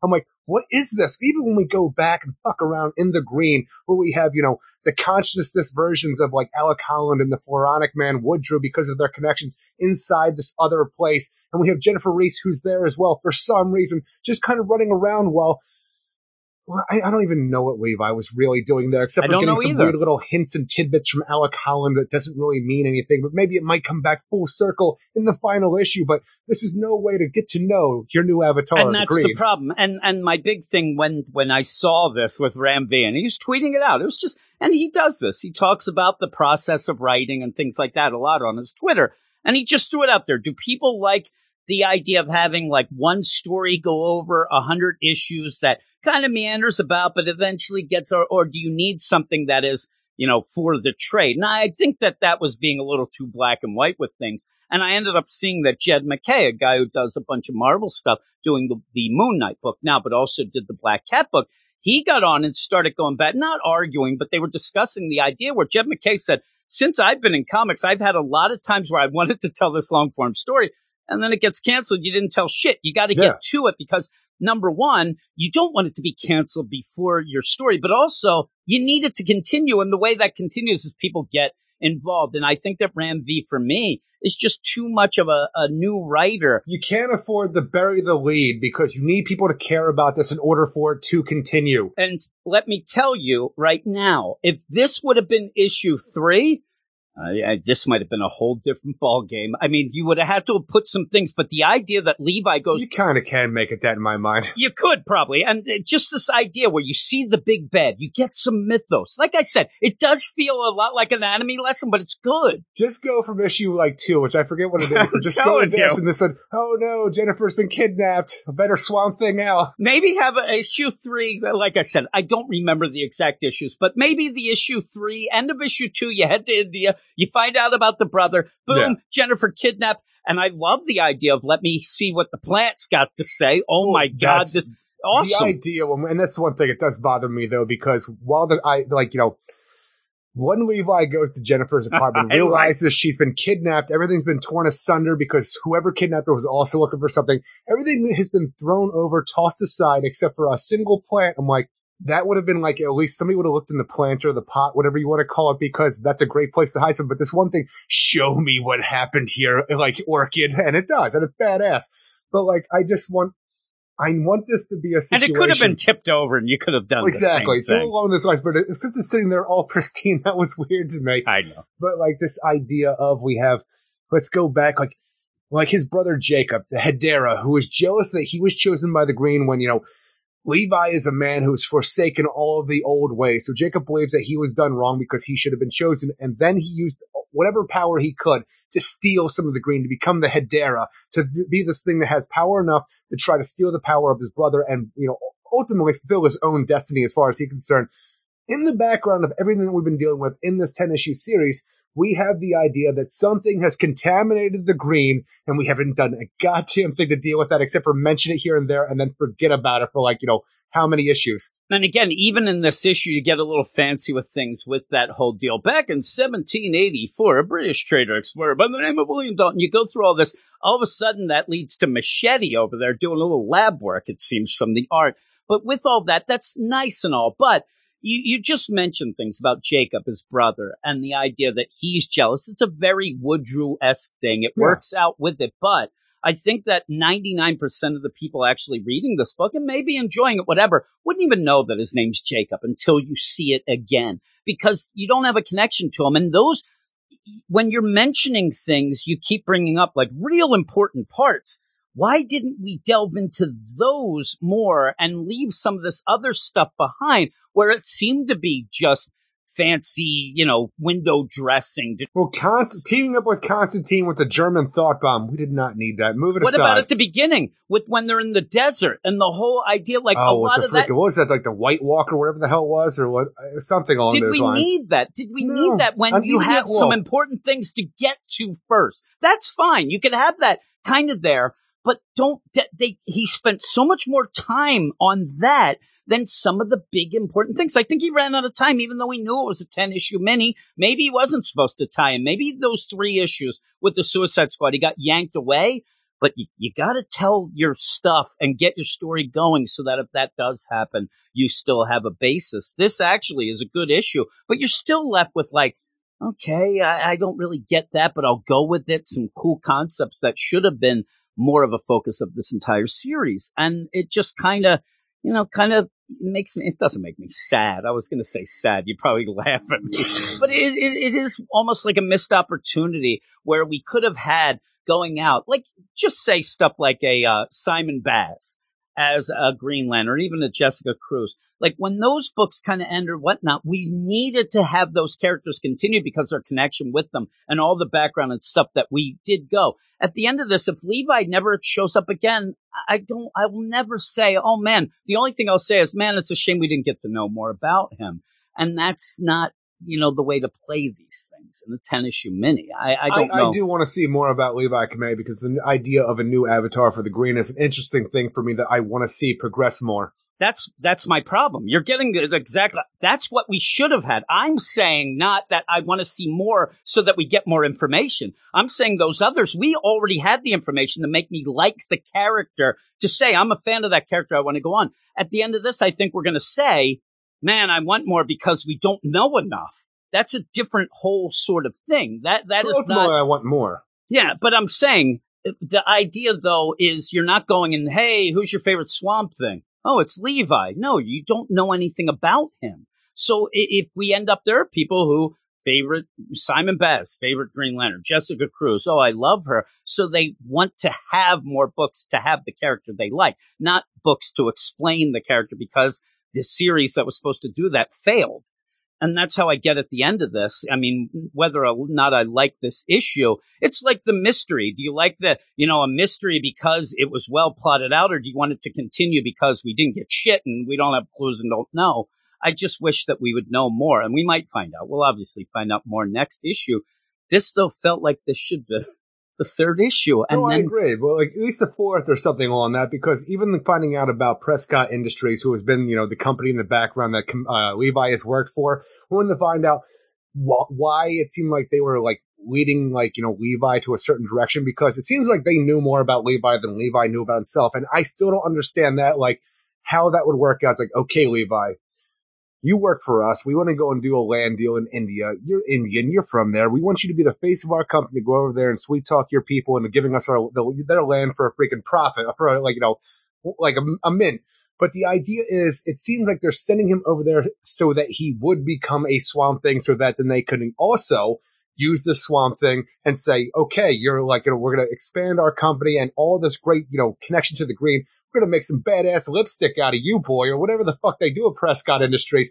But it's such a weird idea, because even when Jennifer Reese, Levi's /girlfriend/friend, is kidnapped by the Prescott Industries and Mr. Pilgrim and stuff like that, when they think that Levi has shown up, even though it's Hedera, they're talking about the idea, if he's not in his human form, he belongs to us. He is our proprietary, ownership over him. Like, at what point did the Prescott Industries start owning Swamp Things? Here's the thing. I don't think they own the Swamp Thing. I think that it's one of those things that we even talked about with Miracle Molly, the idea that he was doing work for them, and because they're making that play of, because he turned into a Swamp Thing, because they did it to him or sent him to do that, that Levi Kamei Swamp Thing is their deal. When you turn into Swamp Thing like that, that's ours, because we were the ones you were working for us. They may have a contract. If you turn into, he didn't read the fine print. It's a weird deal. It's almost like if you happen to turn into a Swamp Thing, you then belong to us, body and soul. Yeah, and with that, I like these concepts of where they did end up having this like petrified version of a Swamp Thing. They end up stunning it. It almost feels like the idea of aliens crashing, and all of a sudden all the tech that would have taken off from all of that. Or even the idea, like with the Weyland Yutani group in the movie Alien, how they want this because it is a perfect thing that they can then weaponize and do different things with it. Exactly. They've really exhausted, in my mind, what they had already. They need a living specimen. They need to be able to go and do it. And it is very much like Alien. You're right. The Prescott family itself has been pretty much studying this decayed, avatar body, that whatever they have left, since 1782 or whatever the hell time it was. Well, so for like 300 and some years, they have exhausted this freaking body that they had of an avatar for the green. The idea that they get a new, fresh one that's alive, like, okay, freaking, we're back up and running. Prescott Industries forever, baby. Yeah, and it does look like at one point they're using the rings and the trees and stuff to go, it's okay. And I like the idea that... The rings and the trees? No, they're saying that there's the rings that they go and do. The memories of trees with the rings. I thought you meant like physical rings. Like, we got Green Lanterns here? No, but with that too, I like this idea that the research that they're doing is even extended a bit because of technology changes, and we're able to do this. They even have a mapping of a virtual deal, but they seem like they're, near the end. They really want a living sample. They figured out from all this research how to do it. And you're right. And this is the thing about this alien thing that you're saying. That would have been so cool to have. Now, again, if there is a season 2, we'll see. But it would have been cool to see Prescott Industries really trying to do some wacky stuff here, not just get it thrown at you in a retrospect, cool-looking spread page, but I would have liked to have seen it been more a mystery, and then all of a sudden, Levi goes into something, you see all these little, like you would in Aliens, where all of a sudden, oh my God, they're weaponizing it, they're doing this, they're doing that. That would have been really, really interesting, and we're running out of time. That we're running out of time, going with the reveal of Mr. Pilgrim, the owner of Prescott Industries, where for like one, bit of dialogue, when Jennifer shows up there, like, yup, I'm Mr. Pilgrim. I'm the bastard son of Mr. Prescott, who used to own this, and then I bought his company out from underneath him, but I kept the name so to make him mad. I'm like, it's a lot of backstory all at once, but doesn't do much. Just you to gave try this to make character something work. Try to say he's something, but we never saw any of that and have no idea why we'd care about the bastard son of Mr. Prescott of Prescott Industries. Yeah. Again, though, that's the sort of thing that's the weird focus that you get from Ram V that does flesh out the story a bit, but it gets away Mr. from Pilgrim. what we need, right? I mean, even the idea where you have this, I like the idea of, we came and he found this petrified, thing and ends up cutting it out where he shouldn't have. And it was, a curiosity, and it's kind of funny thing. Too, because when you see this, the head of this, dead body of this ancient avatar, the green that, Mr. Pilgrim's ancestor went and hacked away and tried to get the body cleared. Howdy, Pilgrim. That is almost along the lines of what we were talking about. Well, I was talking about to you in Dark Knights of Steel with the idea of the Green Man. I was waiting for the Green Man. I actually thought it was going to be mentioned. I'm like, oh, damn you, Eric. Damn you and your sexy mouth. Almost like carved into a tree looking like that. Yeah, and again, those are interesting things. There's a lot of interesting stuff here, but I think that Ram V goes more for feels more for the, the atmosphere at times than actually things. Because again, the brother, Jacob, and Levi should be the main focus of this. And a lot of times we've gotten away from it where it comes hitting home here. And as Luke Hollywood did say, the next issue is probably going to be a banger. I mean, it's going to be really cool, right? But this issue, while I like it, it does make me like, oh, it sucks that this wasn't earlier. In the final issue, because what you want is that by the end of this, you have Levi's brother Jacob show up as the pseudo avatar of the Green Hedera here. He's going to take down Prescott Industries brick by brick. And at the end, this whole thing, because Jennifer's in trouble, Levi shows up as Swamp Thing while you have Mr. Pilgrim escape with Jennifer and talk about, let's cryogenically freeze this whole fucking place. We're done with this bullshit. But who do you have fighting who at the end? Because what you seem to want to go with this whole thing is that you have brother versus brother. You have the Avatar of the Green versus the guy who wants to usurp the Avatar of the Green. But even with that, the big bad, the brother, it's like, here we have Antlerhead Jacob. I'm like, are we going to get back to the corruption aspect and all this other of the Green? Because you have so much fucking things to do for that issue number 10. Because if this is one of those things that somehow he can get that idea that Levi's there and they're like, listen, the Green part of you, the Swamp Thing part, we own that, beep, boop, boop, and we could take it. Then they end up kidnapping both Jennifer because they want her to do some of the deals and get Jacob and just cryogenically and take him as that living deal. Then setting up that season 2 where Levi, who doesn't necessarily have the Green, has to fight back and get back his brother and his lover. I'm telling you, though. And save the Green. That's cool. I want this whole thing where they do cryogenically freeze, Jacob and Levi, and Jennifer does end up working with Mr. Pilgrim to go and study Levi and a connection to the Green and all this other stuff because she's an interested scientist as well. Like, I want my friend back, but also kind of curious because we do, as far as I'm concerned, need to get to a point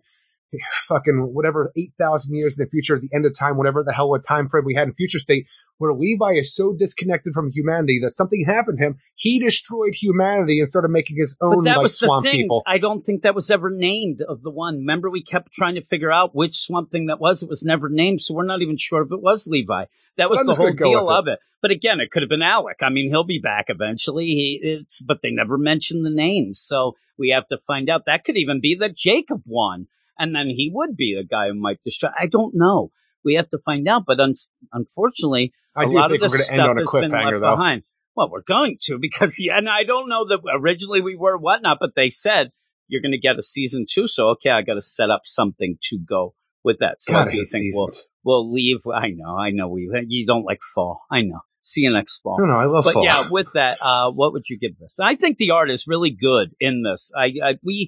It's not my favorite artist, but I think it fits very well. Oh, no, Mike Perkins, I'm not a huge fan of certain books he does, but I really like what he does with Swamp Thing and stuff like that. And I was all about this 8 out of 10. And to one point when, Hedera shows up and he's about to go and freaking do weird Vine Evil Dead stuff to Mr. Pilgrim and Jennifer, and then Swamp Thing shows up out of nowhere. I couldn't understand how that happened through the art. It bothered me to the point where I thought that, and this is just on me, I'm looking at it now and I realize it's not the case, but when I was first reading this, I thought that Swamp Thing was somehow Mr. Pilgrim. Like he was in disguise this whole time because I didn't see him behind him, but for whatever reason, it really threw me off to the point where I'm going to go down to a 7.8 out of 10 for my score. I like the art for this. This threw me off, and I like that we're finally getting somewhere, but it could probably be a too little too late situation. I hope that's not the case. That's what I'm worried about. I'm giving it an 8. I thought this was good, but yeah, I wish that this would have been earlier and we could have been real excited about this and get to something going on, not just,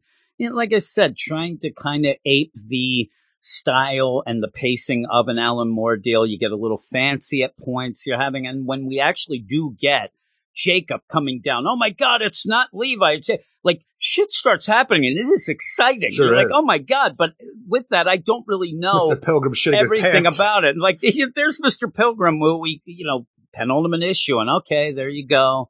Then we have Levi we still don't know much about. You're playing the idea throughout that Levi doesn't know much about him and that Mr. Pilgrim knows more, but that doesn't play out well of learning a new avatar and things with that. But I hope that next issue can continue this. At least then I'll be excited. Okay, let's get to the next I just want to know how much more that Mr. Pilgrim knows about Levi than Levi does about himself, because even the idea all right, we're going to send you over here. And while you're there, we also know that your father's dying. When he does die, it's because of what your mother did to you as a witch in India as a child. There's a lot of You're going to stuff be picked hanging over as a avatar for the green. And you know what? Your ass belongs to us because you signed a contract. I'm like, there's a lot of shit going on. Yeah, there's a lot. No, I do like that. I hope your brother doesn't get jealous and contaminate the green, though. That would really suck. And if Chemo comes here, oh my goodness. I was looking at the spread page, and I think that the original explorer, William Dalton, he could be played by Leonardo DiCaprio. Looks just like him, right? And then you end up going, I'm telling you, you talk about that you're staring at the art to see how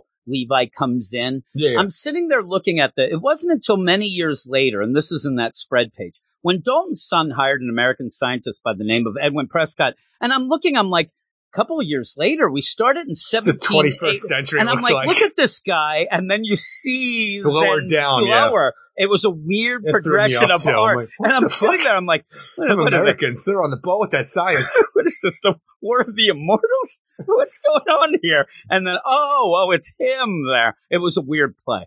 It really threw me off. I realized what happened, but it threw me off at first. It threw me off. I'm like, why'd Machete get this? He's got a lab coat. He's doing crazy stuff. I'm like, did they invent glass by then? I'm a dummy, Eric. I don't know. But yeah, I'm going to go 8. I actually like it. It's just like that side bit. It's a shame that we didn't get this earlier. And we were just, like I said, we were meandering apart, hate bomb, all that stuff going on. Even I did the way enjoy the stuff with the Suicide Squad. It just felt like a weird side quest. I wanted to get onto the main story. Yeah, it's a shame that could have been something elsewhere, and this story could have continued. But hey, we got what we got. Even if it was just a part of the Suicide Squad thing, and just says, "Hey, this takes place in Swamp Thing, the Swamp Thing, in between this and this issue." Yeah, and I know it's weird to change things, or even giving this book a backup, that you could have had that story in the backup and just had Randy continue on with the Swamp Thing, because at this point it feels like there's a little too late to get the full, concept of what the story should have been. But we're going to go to the next book. Eric, what is that? Teen Titans Academy #7, written by Tim Sheridan, with art by Rafa Sandoval, Jordi Tarragona, Alex Sinclair, and Rob Lee. Gorilla Grodd plans on taking over the world, and to do that, he wants his nephew Gorilla Greg by his side as brainwashed people walk from upstate New York to New York City so that our gorillas can set up a mind bomb to control all.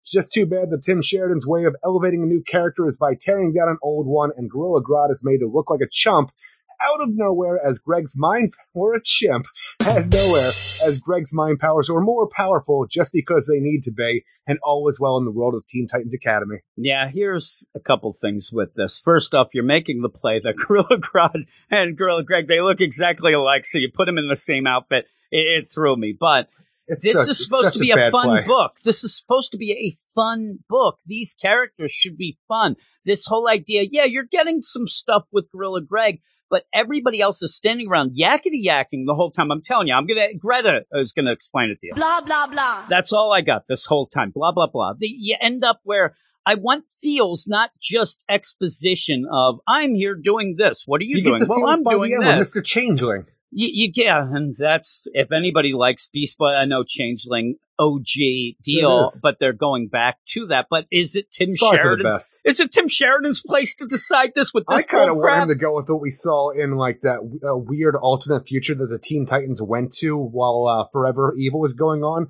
In that we saw that he was the leader of the Justice League, and he was just called Beast Man. I want to see that. Beast Man, Eric. He's a man. He-Man about it. I'm a man, Eric. So you get into this, and this whole deal of a village, pitchforks, a lot of pitchforks in that village. I mean, New York's has a lockdown on pitchforks. Whoever is selling pitchforks in that town, I know that it's like one and done. Pitchforks don't often break down or whatever, but that first bit that you sold, holy moly, you could retire and get the hell out of there, because everybody is armed with a pitchfork, and they're going, where's the fun of this? Where's the fun of Gorilla Grodd taking over this town as they march towards New York City to put up an antenna to take over then New York? Well, there's no fun at all for me. Not even that. It's just, even by the end, like Tim Sheridan makes fun of the concept of this whole thing with a note that Gorilla Greg and Gorilla Grodd are sharing an idea of the plot. Stupid, because you have our Teen Titans going to Nyack, New York, because Summer Zahid, her family used to come here on vacation all the time when she was a kid, and they were like, welcoming to metahumans. So they go here, and for whatever reason, where there's no contact involved, Gorilla Grodd is waiting for his nephew here, and when it's taken over the entire town and says, hey, nephew, come with me, and we're going to go take over this entire city, and also dress like me, so we look completely the same in this, and it's not going to confuse anybody, but I don't understand the setup to where, like, Summer Zahid and Dress and, like, Diego, they're all like, yeah, we're not really mind controlled. And what's going on, Greg? I can't go against my uncle. He's family. And he's also, I'm not as powerful as him. But, like, also when he decides at one point to make sure that somebody's not controlled, like, where Summer's not controlled by Grodd, it's taking all the power he has to make sure that she's not mind controlled. And then later on, he can easily beat Grodd, so I don't understand the fluctuation of powers in this whole thing. And everything that seems to be the idea of Greg and his whole big turn in his powers is that all this time, Grodd told him he wasn't powerful enough, but you know what? He is. He is. And oh my God, your mom would be proud. And I always knew that this and that and the other thing. Even the background of Gorillas and like Gorilla City, I'm like, I need to go and look because with all the different time shifts and continuity changes, I don't know what we're playing with Gorilla City and Grodd's sister and the invaders that drove them across the seas and doing all this different stuff. Like, I don't think you're ever going to make hide or hair of it. Salivar and like Grodd and Gorilla City and stuff like that. I have to go and look at different things. I don't know if it's like. I think you're going to waste time. I think he's just throwing it out there. Time, but I just want to know what we're playing with right now with my own DC continuity. Like, do I have to go back? Was there a Gorilla Grodd like Villains Month issue? Was there like, are we dealing with the original, Gorilla Grodd story and stuff like that with down meteors that evolved apes and stuff like that? I just don't know what the current continuity is in a world where everything matters. I think I did the Villains Month Gorilla Grodd, and I'm sure that I used something for my tagline like "Let's get bananas." Eric. Yeah, I'm really sure that's about as heavy hitting as I get. But again, you have this opportunity to have these characters, and you had some character building in the last issue. Now, this issue also, you've had a huge delay with this book, and then to get back to this. I really think that this might be, unfortunately, a lot of people's jumping off point. Dude, it's the second issue of their summer break. We're in November. I know. Yeah. By the time we get back to school, it's going to be summer again. I think that what ended up happening, this is not official because I don't know the real deal. I think that the letterer kept having cramped hands there because there's so much dialogue. You were reading. My cramped hands. No, I'm saying, though, that where I wanted to have... You think this is all handwritten out? Yeah, that's all handwritten. Where I'm saying, though, is when you have to do this, and because he's trying to throw in a lot of the stuff of this history of Gorilla Greg and his mother and Gorilla City, you lose track of the idea that it's supposed to be a fun book, and you're supposed to be able to get some character work. You're just marching towards New York City as everybody's talking, like the actual...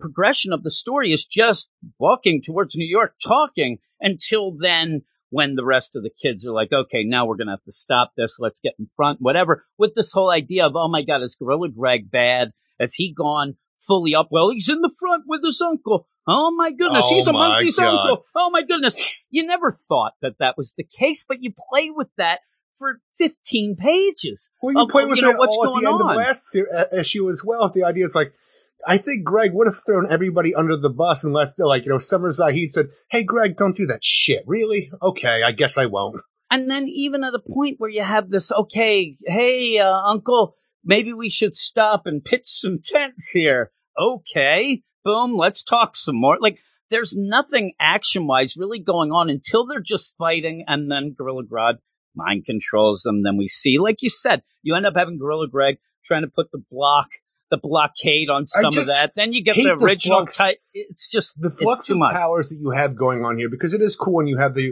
regular old school Titans show up here to try to save the day. That people have marched halfway across New York. We've spent enough time for the Titans to get a call and make their way to East Nyack, New York, or freaking New York City along these lines because they are based in Manhattan. But when you have the whole thing, it's like, nephew, you are not as strong as I am. And then we progress, and it's like, all right, Summer, I'm using all of my powers to make sure that you're not mind controlled like the rest of Grodd's, enslaved people here. And then you gotta hurt Summer. I'm more powerful than you are now, Uncle. And the thing that was holding me back was just simply you telling me I wasn't powerful enough. And We have just made Grodd's plan for world domination one of the silliest things, and it just bothers me the most when you have this forced idea of powers. But the thing that you and I always talk about, when a writer goes and says, this new character is great because he makes this old character that you already love and we have seen as one of the best villains of all time, he looks stupid because that's the only way you can make your own character look good. I'm like, don't do that to Grodd. Just don't do that. This is part of a team that was going to take over the damn universe just a little bit ago.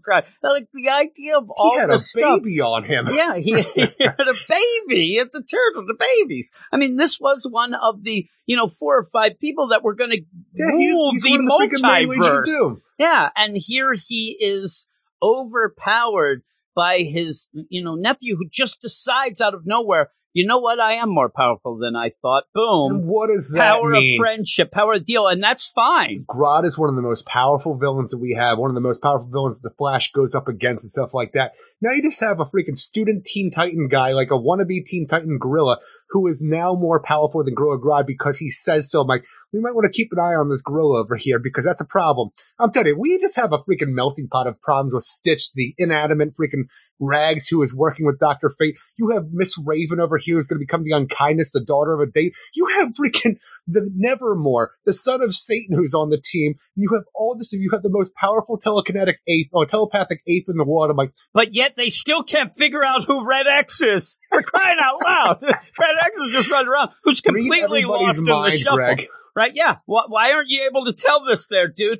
I forgot all about Red X because I've been okay with the idea that we haven't seen him. The fun thing of this is, like, all this stuff in New York City, Pitchfork, zombies, at one point, you do all of this, like I said, yakety yak to get to New York City, and then off panel, Grodd just says, oh, by the way, I had, Team B, they set up the antenna. We have a bunch of people around the city that are in the places when you can see and control with them.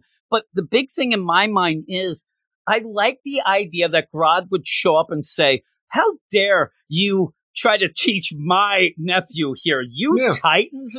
And he says that one little bit, and I'm like, boy, I would have really liked the idea of him just coming to try to get Greg out of the academy and saying it's nonsense. And don't deal with taking over the world with your mind control. Deal when you then have Gorilla Greg overpower one of the most powerful characters in the DCU. Have it just be something with the school. He comes in and you can have some fun with it and whatnot.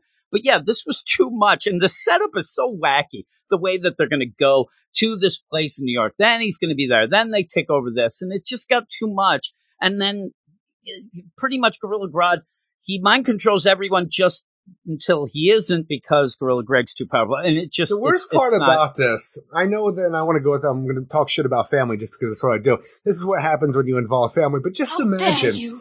If we didn't have this weird forced Nyack, New York connection where Grodd was waiting in this village that he would have no idea that his nephew's going to go on vacation at, he's waiting there for his nephew to show up so he can again, hey nephew, hey, you're here, I'm here, crazy world, right? Why don't we take over the world? If Grodd just would have gone to New York, set up a fucking antenna, taken over the entire city, not said anything to anybody, he could have started to actually maybe control the goddamn world. It's almost like he thought that he needed this village because he does he's lazy. He's not setting up an antenna. That's not him. He's Grodd. I know about freaking set up antennas. The idea that Grodd, I swear to God, he's got his little, cell phone is shaped like a banana. Or he's got the banana phone. You just think he's Donkey Kong, don't you? Everything's a banana. He is. I mean, he ends up calling Mario, all these things. Mario a little mean to him, right? But no. Who's on the speed dial of Grodd that he can say, listen, I'm about to take over the world. I think that maybe you want to help me, Cheetah, or somebody. But instead he goes to a town in New York to get Pitchfork hillbillies. I don't get it. I want to play devil's advocate a little bit here where it's like, maybe he did need this because as we see going forward in Deathstroke, I think Cheetah's a little preoccupied with Cheetah Land. Cheetah's one. I think that maybe he can find... He calls Cheetah. That was the first Cheetah Land. And like, hey, Cheetah, you want to join me? I'm taking over New York. Screw that. I'm on a throne, bitch. She's there. I'm a queen. All of our, Legion of Doom members at the end of Death Metal are kind of preoccupied at the moment. But that's the thing. I don't know what Brainiac's up to, but I'm sure he's busy. Here's the thing, though. the Legion of Doom, whether they're good or bad or whatever, that's like the, 4 or 5 great NBA players that are out now. If Steph Curry calls me up right now, I'm not, he says, you want to go shoot some hoops? I'm going. See, he doesn't have to call the Legion of Doom. Any villain out there is going to join up with him. Just do. Also, if they don't mind control their asses and get them to do it. The thing is, I'm not doing it because if Gorilla Grodd calls me up and something gets messed up, I have heard rumors and different stories that say that he likes to eat brains. I'm not being involved in this bullshit. Eric, seriously, you're hardly an appetizer to him. I'm not going to go that far, though. I'm just going there that I hope that maybe if I got some bugs in my hair, I'll pick them out and eat them. Stuff like that. I don't mind that. He's going to make me a suck puppet with his mind powers. Well, he may. But again, why does he... I'm going to go into this New York town so that this roundabout way, this roundabout it's not big enough to be a town. I just love it. Hey, everybody, he's there with the rest of the Legion of Doom. This is why they won't call him back. I got this plan to take over the world. I'm going to start in this village in New York. I'm going to mind control them. At one point, it looks like they have to hoof it for more than 10 miles to get to New York City. This had to have been the worst. They got there. They're so tired. That's why they lost. Grodd has put a lot of money and charity into a walk for breast cancer awareness and stuff like this. And nobody was going to go and do all this walking and stuff like that. So we had to mind control an entire village to go and do it. He's actually the hero of the story.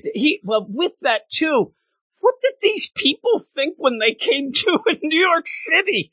All of a sudden, the city that never sleeps. Holy crap, what happened? Where are we? Why do I have and the minute they have pitchforks, they're arrested. They're all thrown in jail. Those pitchforks. They're weapons in New York City. You can't walk around with a pitchfork. They're there down there in the subway. Gothic over here. I'm fucking standing for a painting. Get your ass back to your village. This is a city. Get out of town. It's a village of the damned up there. We're fucking right moving. Right now, if this is real, let's start an Uber company. We'll get all these assholes back to town. We'll be rich. Holy crap, these guys, they're just going to wake up and where the hell? Oh, their wallets are stolen. I'm not saying New York City's that bad. Just the idea, too, that we're actually Pizza Rat, all that stuff. We are walking so goddamn far that we have to freaking make camp for the night on some back road on our way to New York City. These people are stranded now. Half of them are dead. The lucky ones are brainwashed because I don't want to be thinking about my feet hurting. If Grodd's just going to, and Greg's just going to be fucking hoofing it this entire time. They're going to be like, this sucks. Yeah, I don't know why at one point, I know it's not that here nor there, but somebody should have mentioned the idea that they have to get these assholes back to their village. Well, just my goodness. It's like, all right, Grodd, hear me, mind suck puppet controlled people. We're going to walk to New York. We have cars. We're going to walk to New York. We will walk. I do not trust your cars here in your crazy way going. Really? It would have been funny seeing Grodd just urban surfing like he's Teen Wolf. That'd be awesome. He probably would do that because he goes ape, Eric. But no, that's the thing is, the concept for world domination, it sucks. The idea that we're making Greg better than Grodd for no reason besides we have to say that this character is worth your time. That sucks. I do like the art, but it does suck the idea that we have a character like Greg and Grodd, 2 apes, gorillas who are dressed exactly the same, and the only way to differentiate them are some freaking lightning bolt tattoos on Grodd's chest, and that's if you're seeing his chest parts. If you're looking at the head, it's very hard to figure out who's who from time to time. But when you get to their emotional drama, this whole thing where Greg has to go up against his uncle, overpower him because Grodd's a fucking chump in this for some reason, and then we have to have the heart-to-heart with Changeling talking about, my uncle's a beast. Hey, watch what you say. That's kind of messed up. But the idea that Greg doesn't have to be what he thinks he has to be or what his family thinks he has to be. You have the freaking the 80s or 90s sitcom moment where everybody goes, "Aw," at the end kind of thing. Everybody hugs and you're like, it's fine. But for some reason, while people were I know a lot of people were waiting for Greg to have his issue. Let's find out who Greg is. Just the idea he's the nephew of Grodd. I'm you need to know a lot because now he's just sad and the biggest thing that happens in this book is the idea that you really do find out that Beast Boy has changed his name to Changeling. That's gigantic. Greg overpowering his uncle. It's kind of bullshit and I don't really care for it. And it's the trope. I mean, we're going to be talking a book next. That's the same deal of, hey, I think I'm better than my family, but am I destined to be like them? We've had this over and over and over. And so it's kind of old hat to me. I need some sort of different play on this, but you end up hitting it right on the nail with the idea that the only thing that people can do, because they can't do things on their own. They can't progress a character with good characterization and story. Instead, you just have to elevate them and make somebody else look like a chump. And that's what happens with Gorilla Grodd, and that's not enough. I wasn't enjoying this story, but when Grodd is arrested in this whole thing, when the Titans come and save the day and Greg overpowers him, he is sent to a note by his nephew, and he's reading the note, and you see him through a few panels here. And when I got to the point of this note, I know why you did what you did, following me upstate so you could draw me away from the Titans. And, like, he was already there before. He wasn't following you. You were there, and he was there at the same time. He was not following you. But anyway, draw me away from the Titans and my friends, concocting a parentheses pretty lame villain plot to get me interested in the family business. I'm like, that's just Tim Sheridan saying, hey, I wrote a shitty story. And when I see that, it makes me angry because it's supposed to be like, because it is humor. pretty lame. It was lame. It really was. And it doesn't make much sense. No. What'd you give it?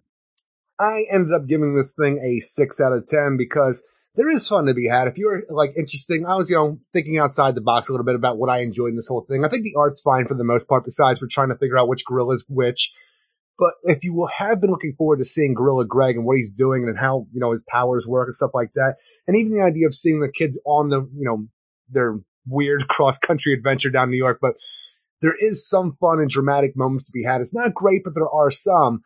I just need more out of, the Teen Titans Academy book because I want to care about these characters, but each step that we get with seeing, the Bat Pack and Gorilla Greg, it just feels like we are always holding back the thing that would actually make anybody really care, like always never telling a full story or thinking about the ideas behind what they're saying to make it really feel concrete all the way around to say, this is why you should care about them, and this is why you should go forward with this book. It always almost feels like a half-hearted attempt in telling a backstory. Like, these are cool names for these characters, right? Kind of silly. Here you go. Yeah. It's funny, too, because, again, I've talked about going and reading Tim Sheridan's Twitter, and one of the things that I kept pointing out, and you even thought was a little over the top, the idea that he said he only follows 500 people. You have to amuse him to remain on that. I was actually going to tweet him. You know what? You get about, say 7 issues. And if you don't amuse me, I'm out, you jerk. Because this would be where I jump off this book. And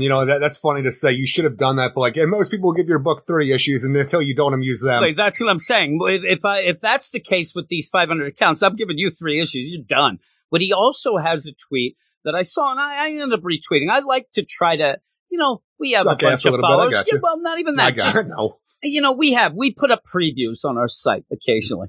And when we did, we always said that no jokes in those. It's straight up deal because that's us giving them a hand. This is a preview. And that's us giving them a hand. Hey, everybody, if you're interested in this, you can see this. Maybe more people buy stuff because that helps us out anyway. The idea that we don't like things is not a plan. That's the worst plan ever. For us. That's the worst plan. I mean, if there's a plan, we could fake the funk and probably be a little more popular, whatever.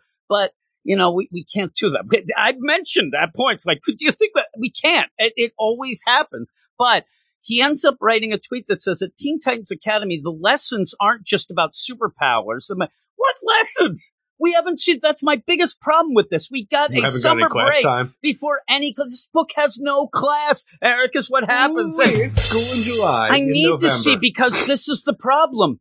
At this point in the series, we would have seen that Gorilla Grodd has a bit of an elevated power set, maybe. And that would set up a pretty cool deal where Grodd and him going up, oh my God, is he going to be able to take him? Oh, maybe we see that he didn't have it. Maybe we see that he's afraid up until this point that if he goes full out Grodd, he's afraid that he'll become a supervillain. That's all set up. That was left.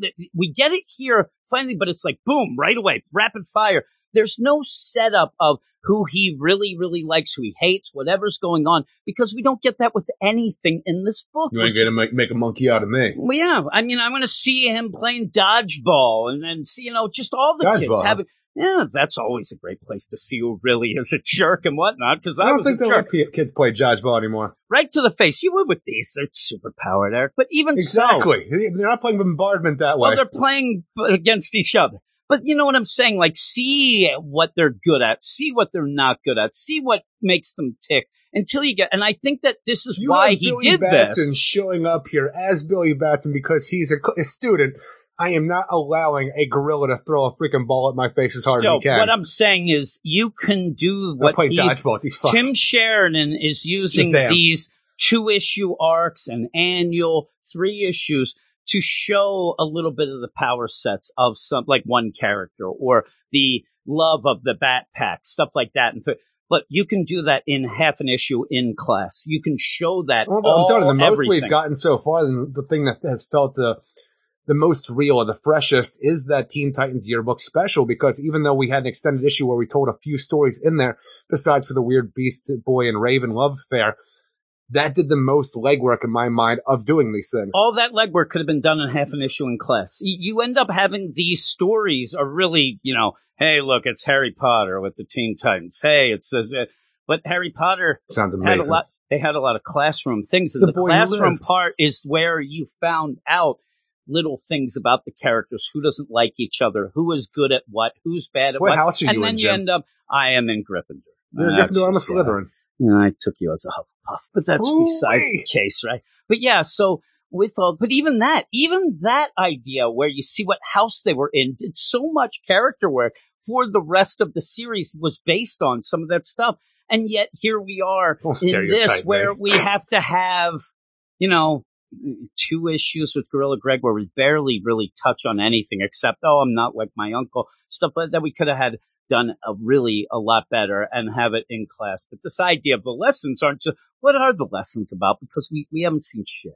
And I want to see shit, Eric. I want to see more of these characters. I'm a 6 out of 10 for this overall. But I do, but I just need to see things with them more than what we're getting. And then he seems to rely on like, they know about that, so let's go with this.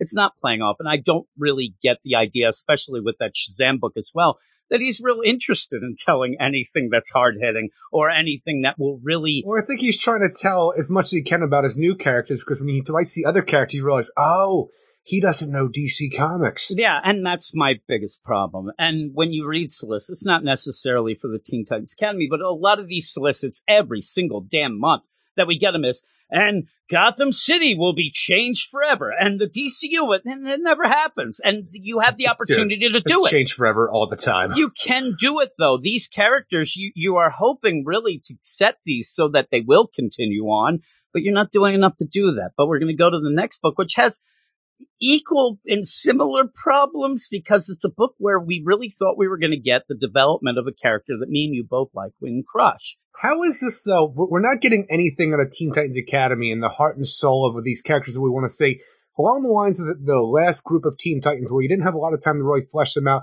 And so when you have these books, like be it the Shazam, a spin-off of Teen Titans Academy, or the idea that Crush is going to go off and do Crush and Lobo stuff, where you have a chance to really expand on the character and show people why you should love them, why is it nobody wants to do a fucking thing with it? I don't know. And I don't know if it's like, in my crazy mind, I sit there. You have time now. 8 issues you have, plus it's and everything matters. Now, is it this thing that we're going to find out later that we are stuck in a rut again? This is the thing. If people were listening for long enough, up until death metal, up until a bunch of things we were in a rut, and we're like, are they not allowed to tell this? Because it feels like we're back there. It feels like you're not allowed to tell anything that would be hard-hitting or continuation, because maybe things will be wiped out or whatever, but who knows? And so you go 8 issues. They're giving this Crush and Lobo. Anybody who ended up buying this for Lobo better get the money back at the end, because it should just be called Crush and Bullshit. I got you. It should be. It's so ridiculous. I end up reading this. I shake my head now. I can't even get that angry. I'm just like, really? This is what we got? Don't have FOMO for Crush and Lobo. No, that's pretty good, Eric. I should have the hot take. Crush and Lobo number 6, written by Mariko Tamagi, art by Amin K. Nuapalan and Tamra Bonvillain, Nick Filardi, and Ariana Mayer. This issue is the final bit I needed. I don't even know why I needed this long to convince me Mariko Tamagi never had a story to tell here. And I've been trying to convince you otherwise. It can get better, Jim. It can get better. It's totally insane for letting this go on for 8 issues. There is no Lobo in this book, but we get cookies, dating apps, and stand-up comedians. Who are these aliens? It continues to look great, but does nothing else. Nothing at all. Well, in case you haven't been reading or listening to us talk about Crush and Lobo, For the catch-up here, Crush was duped by her father into switching places with him when he was incarcerated in intergalactic prison, and she somehow talked to the robot warden and was able to be let out of prison to find her father and return him. But she only had a certain amount of time until her body blew up because this was how things worked, and now she's going to fucking spend an entire issue, hours and hours, at Space Vegas because she got a lead of where her father was, and instead of continuing on with that lead because she knows he's here, oh, this person thinks I'm somebody else from a dating app. I'm going to go on this date with this alien person. Now, wait, you're missing something. This is the idea. Time is of the essence. Totally of the essence. It's Time is literally of the ticking essence. down. You have a ticking timer that when that goes down, time bomb. she is dead, right? So not only do you meander and do nothing in this issue, but you start out by her trying to jimmy the thing open, and it takes an hour off of the deal. It ends up where she doesn't even care about this. This ends up making it so that you have had Mariko Tamaki in page 1 of it. Doesn't matter. This bullshit timer is not going to play out. And again, like we talked about with the idea of intergalactic prisons and all the jokes and yucks you get out of the situations, because everything has to have a human earthly counterpart, because that's where all the jokes lies in alien culture, because they should be alien, but they're just so much like us. So you know what we do for this issue? We go to Space Vegas with their space bucks and their space stand-up comedians, and I'm like, shut up. Come on. Can we just do something serious with this character? With that, you end up having this is Space Vegas, baby. You have a lot of like aliens there, whatever. And then you have the joke that Mariko Tamaki thinks that it's funny to have Crush like find out at the pool this guy just looks like Lobo. Then there's a lot of guys who look kind of Zarnian in this whole thing. Oh, you're not Lobo. Oh, you're not Lobo. I found you. Oh no, you're not Lobo. You're just a guy who looks like Lobo who's getting a dick piercing. My bad. She ends up making it seem the joke is these people want to look like Lobo and are doing this. Hopefully she doesn't come across like the Monsters of Rock tour. Half of those assholes will look like Lobo. I mean, you go to a KISS convention, you are in big trouble. You get the freaking Juggalos. Juggalos, again, you're never going to find out any. So this joke doesn't work. You should see my old face paint. You're playing with an entire universe of things in Space Vegas. This is not something where, oh, that guy has long hair. Oh, it's not him. A long hair and a beard. Oh, why does everybody look like Lobo? Oh, my goodness gracious. This sucks. Then she ends up, drinking a lot of drink. She's having a good time. Goes to a place that is run by a giant cockroach that makes cookies that look like you so you can eat yourself. Yeah, even though there's a lot of other cookies there, and also the idea that Superman, did he go there? Because they have that. Look, everybody knows Superman. We saw that. Everybody loves Superman. Nothing plays off like that. It's like that's one of the biggest jokes. The Eat Yourself Cookie Company? Seriously? What is this? Am I missing some sort of social commentary here? I'm not even thinking about social commentary because I'm too busy moved on to the point where she is eating herself. Because the thing is, if I had a life-size cookie that looked like me, I'd eat the fuck out of it because I'm a glutton. It doesn't matter if that life-size cookie looks like anything you're eating it. It's true. I'm just waiting for the diabetes at this point in time. But exactly. When an alien comes up to Crush and says, "Hey, Mish, I'm here for our date on this, dating app and stuff like that," and then Crush just kind of goes, yeah, I'm Mish. Fuck it. But I'm like, there were pictures on this. Like, is there somebody on this dating app? Am I missing something? I thought that he was supposed to be dating Lobo. I thought that's where it was supposed to go at first, too. And I'm like, but it's not the case. The joke here should be because of the idea where at the end, the twist, where you have this guy and he does say, hey, I really didn't want to get involved in this, but, I decided to.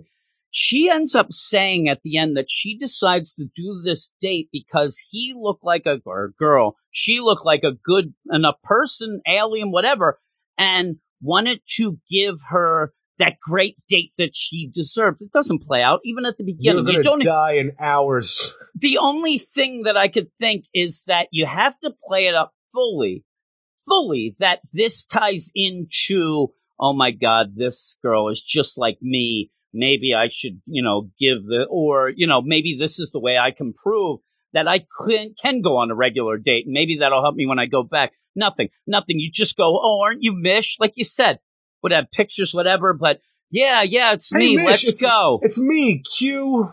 Is that an E or an N symbol? Aren't you thinking that 7? At the point when they're like, oh, we're supposed to go to a show? How am I supposed to say this? That I don't know.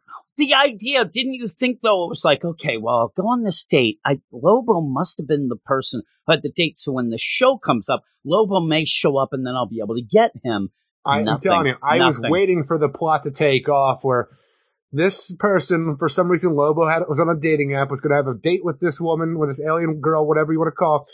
And they were going to go to a comedy show, and for some reason, I think that Lobo got tickets and said, fuck that scab, I'm going to go and, like, do this myself, because all he was looking for was the tickets to this comedy. Look, I made up an entire plot till I realized there was nothing going on this Lobo-related. Legitimately, they walked by Lobo, who's pretty much in the alien strip club, and just walked by. He's there. We can't just say alien. It's space. With the space lizards freaking having, like, a hell of a freaking party in the background. Yeah, they're partying it up. Like, Crush here. These are the jokes. What is this? These are the jokes here. And yeah, you have like and again, I wish that this alien kind of reminded her of Katie, and this was where she was going to say, listen, I know flashbacks of it. I know, but where is that moment where she says, listen, I can prove to myself that I could do a regular date with what would be pseudo Katie, so when I go back, I'll know I could do it. And then at the end, maybe messes it up anyway, whatever. You never get that. She just ends up then having flashbacks. I'm real good at dates. Oh, are you? Because you always seem like you're an anxious person who doesn't want to be in public or is looked at because you know you're different. I think that's the persona she's trying to play to give this perfect date. But why is she concerned about a perfect date? She needs to find her father. You're going to die. At one point, she even says that maybe I can grab these faux Lobos and take them back to the prison, and maybe I can get a... No, that's not what you need. Honestly, at the beginning of that whole thing, I really thought we were going to play a joke on the Phobo of that emo Lobo at the beginning of the New 52. Cool. We didn't even go that far. Yeah, now that would have been awesome. Like, holy crap, who's but this as sexy we saw, Lobo? Who knows after the Omniverse was recreated and stuff like that, where Brainiac, I believe it was, had him shrunk down in a freaking tube or something along those lines. That would have been a cool idea. Yeah. Like something. To have the Phobo there. And here is the problem with this book. This book, well, first off, it sucks. I mean, I hate to just say it plain out. It does. But you have to play, these jokes aren't hitting. They're just, because the jokes are, oh my God, there's those lizards. Look at them. Space lizards. At the one point, oh my God, there's the space praying mantis that wants to eat people in the prison. Space cockroach chef. You have so many things you just said about the Phobo, that sort of thing, that fake Lobo or the sexy Lobo, whatever. Yeah. Where you can play off. You can play off things in this that are really smart in continuity, or maybe, play with that. Play with the idea that there's been Slobo and all these things.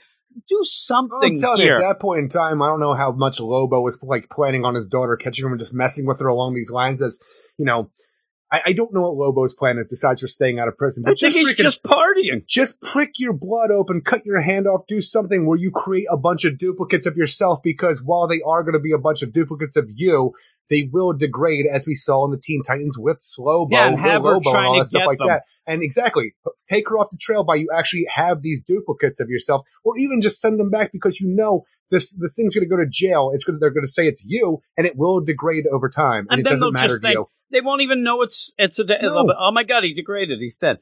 Also, just to point out, you said it from the beginning, this was already a crazy idea, because when you had that tracker deal in the finger of Lobo, he could have just cut off his finger. Yes, a healing factor would have come back, and now you even have a part where could you end up having Crush just cut off her hand, with this whole thing. Well, that's the thing. With her being half Zonian, I don't know how far her healing factors... but that would actually show us. Well, that's the thing. I really do think by the end of this, that's as far as we're going to take the stories, to find out how much she can take. And I want to say that, but maybe it's just how much she can take emotionally with her girlfriend. I think that might be as far as we take it. I don't know. Even that, like at this point, she's there to... she was at first, I'm going to go see my dad. Let's see if we can work things out. She got all mad because he ended up giving her, this nice heart-to-heart talk, and it was something that he heard in therapy. I still don't know why that was so bad. And by the end, and at this point, you got to be more concerned with just getting him and figuring out what you're going to do with this bomb, not just every step of the way. Here comes, breaking the fourth wall. Here comes the flashbacks. When this is almost like the Tim Sheridan deal, like you said. He made fun of his plan in that letter at the end. In this, Mariko Tamaki has done these flashback nonsense so many times that you have Crush is sick of it too. Hey, I don't want these anymore, so why bring it up? Just give us a story, please. Do something that feels legitimate and serious with this character and show us something, that progresses her character in a new way besides for her just being the daughter of Lobo and she's angry and likes girls. Yeah, this ends up really, like we always say, DCYOU. It feels so much like a DCYOU book. It feels like that Bizarro book with Jimmy. That you're just having your goofy funs and you're doing that, but we're going to go and take over Bizarro America, which is Canada. Just yucks all the way. Yucks all the way that, no real story. And so with all of that said and done, this book is not selling worth a crap. It's one of the worst selling books God at for DC. Small favors, though. Just the idea, if this was selling well, I would lose all faith in humanity. But it has to be something where everybody involved realizes, number one, Mariko Tamaki is an Eisner Award-winning writer who's also writing Detective Comics. You got to realize you can't just throw things out there and just go with these accolades and have it sell. You need a story and you need a progression of a character. If you're given a character that nobody really knows a lot about, use your book to tell us about that character in a way that makes sense of that, not just yucks. Also, DC has to realize, don't give shit like this 8 issues.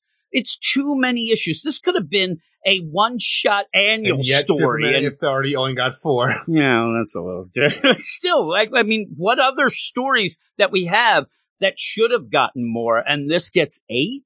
Superman and the Authority. Yeah, but I don't think Grant Morrison is involved anymore. That's all they had to give us. Write but it up. Still, yeah, I don't know. Like I said, he seemed to say he was done with superhero comics, and then that thing came out. So I don't know where he's out and about and doing. But still, there's other books that really deserve more.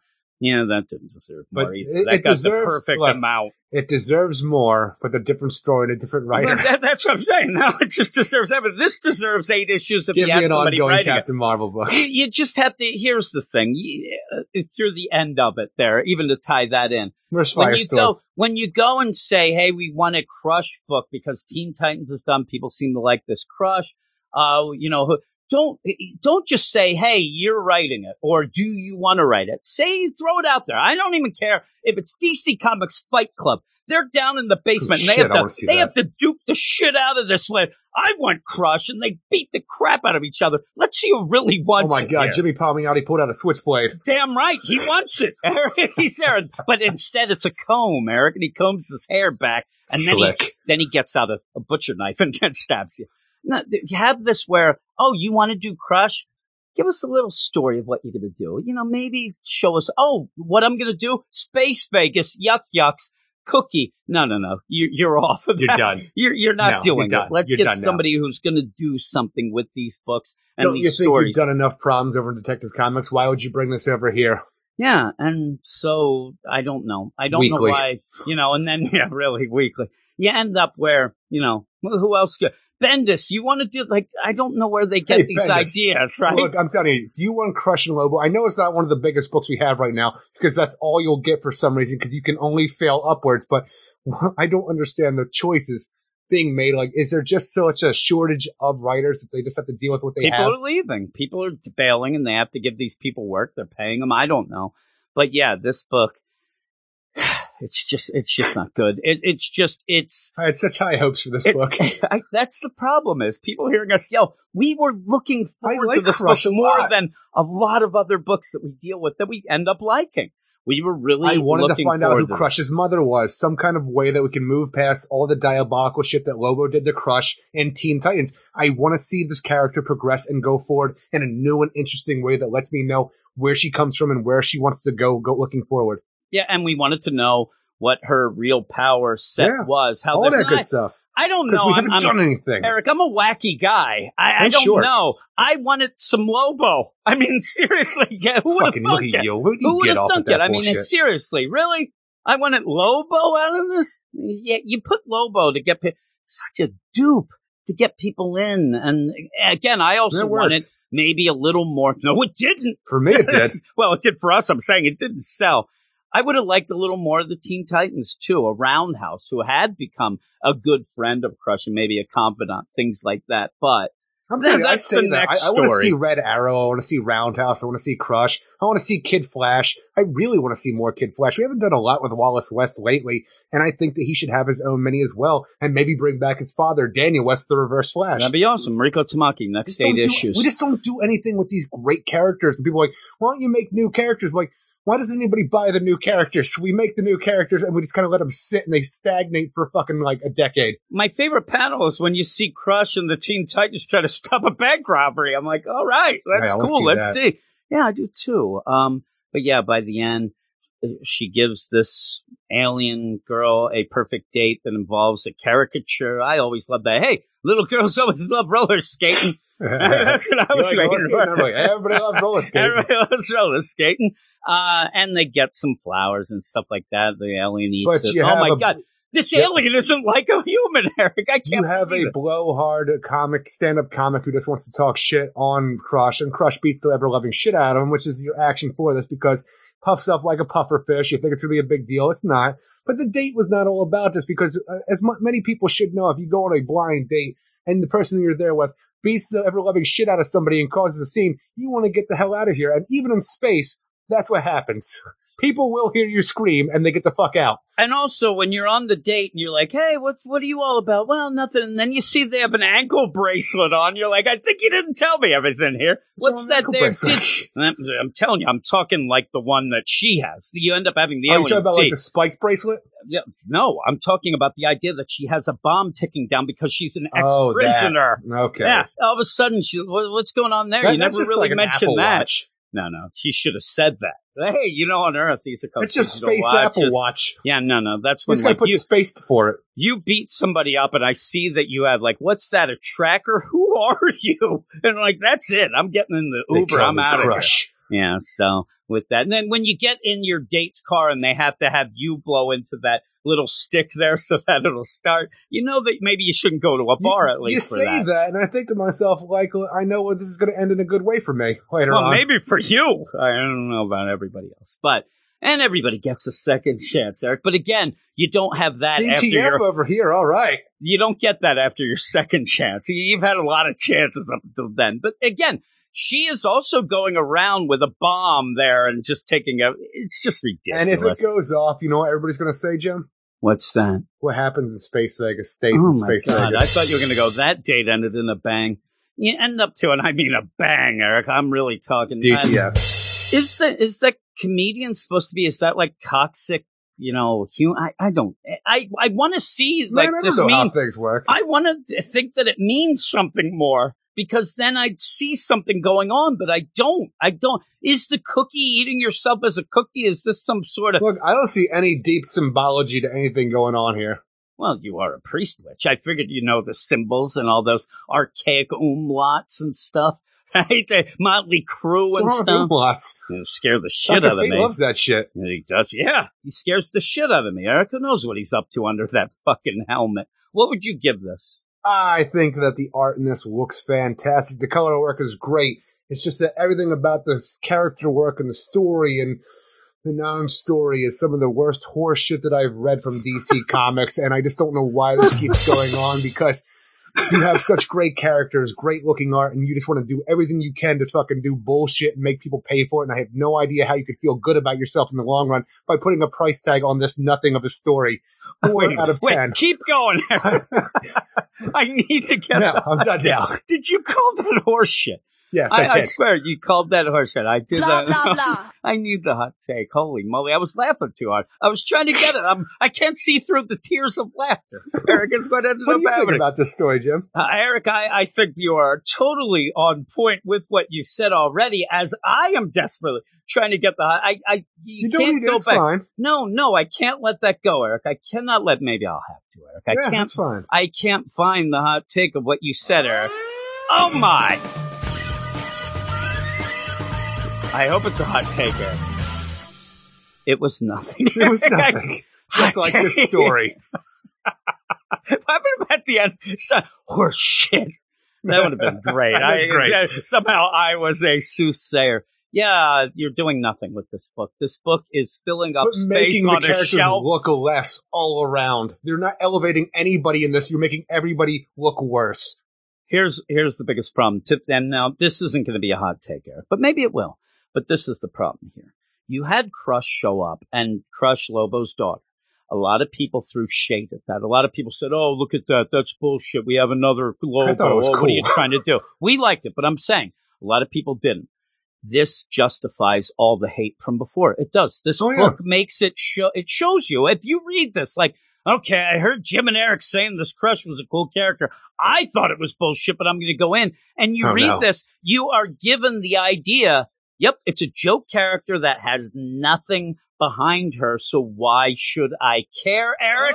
Oh my God! I had to get something, but that's my biggest problem. Is this going to be nothing again? Horse shit. The idea, I'm going to make that echo later. No, it's making, you're basically, like I said, you're playing into the hands of the haters with giving a deal here, 8 issues of nothingness. And that is a shame, Eric. And that is the end of the podcast. So with that, I don't think that book will be it's a hot take. It's not your book of the week. What is your book of the week? My book of the week is Dark Knights of Steel #1. That's hotness this week. It was awesome. I had a lot of fun talking about it. And again, we try to push the Patreon, all that stuff here or there, but I had a lot of fun talking about that book. And actually, it was a lot of fun. It ended up making me like happy that we got to talk about these books on the podcast that people listen to. We were having so much fun talking about all the different types of characters we might get and the nonsense that they could do, but really liking the story and how it played out a little more subtly than I thought it would, except maybe for Harley, as we said. But that is my book of the week as well. Just to throw it out there, I think I gave it an 8.8, almost a 9. But again, we have an 8.5. We have a different sort of, scale there. We don't give everything 10. So, but it was really fun. This is what we're going to be talking about next week. And 2 of these books will also be on the Patreon exclusive spotlight show picked by the badasses of the Get Fresh crew. And you end up where? I don't know, Eric. I don't know what's going to go on. Action I just Comics, like to think you have no idea what's coming out next week now. Well, I forgot all the ones that were. So as we go through, I'll talk about Action Comics number 1036, heading off to War World. Bad time. Rural Juror. Hopefully this book starts selling better. It's not selling well, and it shocks me. It should sell a little more. I'm not loving it, but I think it's a decent enough book, and it's getting better as we go on. Well, it's a better time right now from like what we had with Bendis doing Superman and Action Comics at the same time. But the thing is, it's so scattered because our Superman book was changed to being John being Superman, son of Kal-El, while Philip Kennedy Johnson's run on Action Comics is almost like we talked about in that the Patreon spotlight this week, where he comes from the school of Bendis, and some of the ways that he writes things don't feel really right to the character or the world that he's doing. Yeah, and as you said, the idea of School of Bendis, you don't mean like how Bendis' dialogue or he takes his time. It's the research and what ends up, being what he centers on in some of the stats and stuff like that. But I hope that people start reading that more. And I also thought, because the big news when John ended up coming out as bisexual, the big thing was that this upcoming number 5 issue is like going to sell through the roof. It's unprecedented numbers. And I know that you are somebody who ends up, like when you do end up having that called a Superman book, it kind of bothers you a little because you don't feel like it's more of a Superboy. Like I just wish we could call it Superboy still. Well, he's, a young man still. What if that becomes the biggest selling Superman issue of all time? Well, you think that you have to have an asterisk on that just because it isn't Clark, that it is John, because I don't Superman. know how things work. It's weird, though. I just like the idea. It's like, okay, John, you are Superman now. You're 17, maybe 18 years old now. You are the Superman of Earth. Here you go. And the reason that is because everybody knows we got to keep that Superboy title open for when Connor has his own book. That is true, Eric. And with that, I don't know if it was announced or whatever, but I thought that this the Son of Kal-El book was supposed to come out on the 9th. It looks like it's not going to come out until not this coming up week, but the week after. I think that there might have been a bit of a delay. Yeah. Well, they had to do a bunch more reprints. I feel like now we had to print so much more money. It takes a little bit while. Let's push this back a week. Now we find out why they ran out of paper. Everybody's ordering that shit. We also have Batman Urban Legends number 9. We end up having that. I don't know offhand. We have a couple of those stories continuing. That Outsider story we had, and some other Batwoman stuff. one. Yeah, I think the Batwoman as well. So we'll see how that is. Black Mana number 3, Eric, a book that We haven't really loved every issue, but I'm intrigued by it. I wanna know am more. looking forward to this number 3, hoping that it gives us some answers. We also have I Am Batman number 3, which is something we've been enjoying, I think, a little more than some people. I just hope it feels like it ties into the main DC universe more at this point in time. And it feels like it's more in the future than it should be. But I do like the idea, like with Superman, Son of Kal-El. Yeah. These rookie characters that want to, like, figure out who they are as these mantle type, titles, but they're doing things wrong or they're just trying to find their footing and how they want to do it. I like those type of stories. You know what's funny? When you think about it, I always go on and on about how I love the teen characters and the teen heroes because they end up learning on the job and things like those are. The problem is a lot of these, like an I Am Batman, and even for the most part, Superman, Son of Kal-El, it's not the fun of it, though. It's always them, behind the 8 ball or getting shot at, especially the I Am Batman. It doesn't have that fun bit that I always like, but I do like seeing them struggle and try to, make their own way. You have this great fun bit in my mind where he's, Jace is in the secret R&D department of Fox Tech or Wayne Enterprises, whatever it is. So he knows what his father's doing, and he has the keys to the kingdom, and it's all a big secret. That's the fun bit for me. I thought you were going to say that. Know what I'm doing. It was fun because it was set up by him, like drunk driving and hitting a guy. I was going to think you have a weird idea of fun, Eric. Justice League like Last 1940s Ride. Germany. Yes, well, you have to bring that up.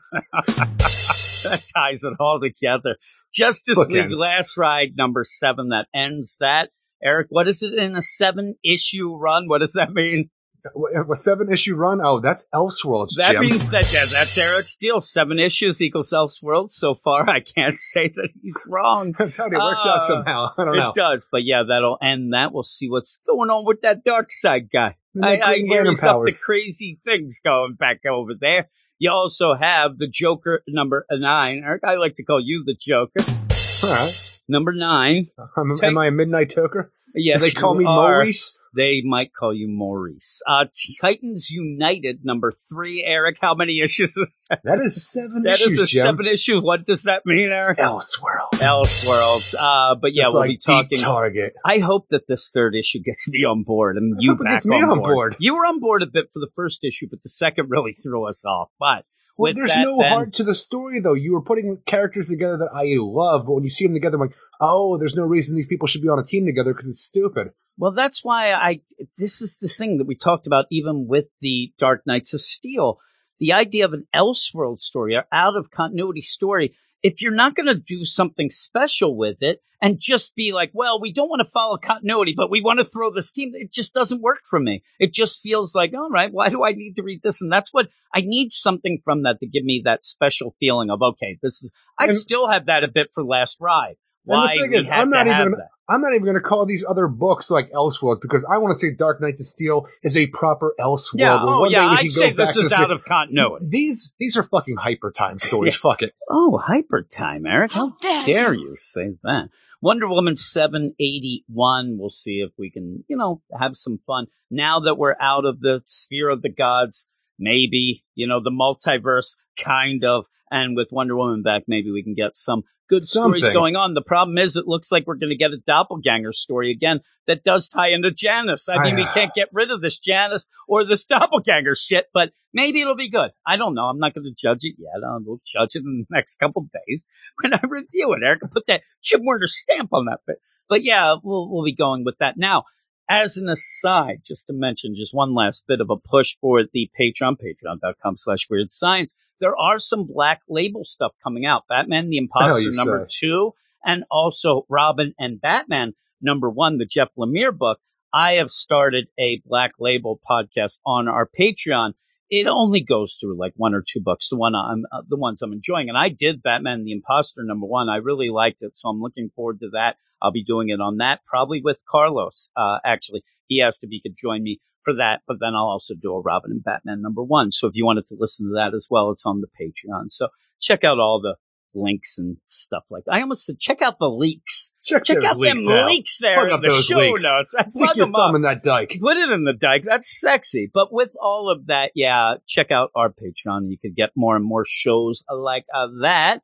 Also, I started an Injustice read-through because a lot of people are throwing shade at that Injustice book that I thought was incredible. You can't throw shade until you get to ground zero. That is true, Eric. That is true. Now, are you starting with Ground Zero, which was the prequel to it, or are you going in order of release? There's even a further back prequel, so I'm going with. I'm trying to remember how it works out. I said the idea of just year one is where I'm starting, and then when that's done, I said if people like it, I'm only going those individual digital chapters 2 each. Year very one's quick. Good though. Oh yeah, so good. I mean, you ended up not wanting to get involved for a while, and then you just had some time. And because do I need to read more? I'm playing the video game. Isn't that enough? No, but you loved. It's really good. Yeah.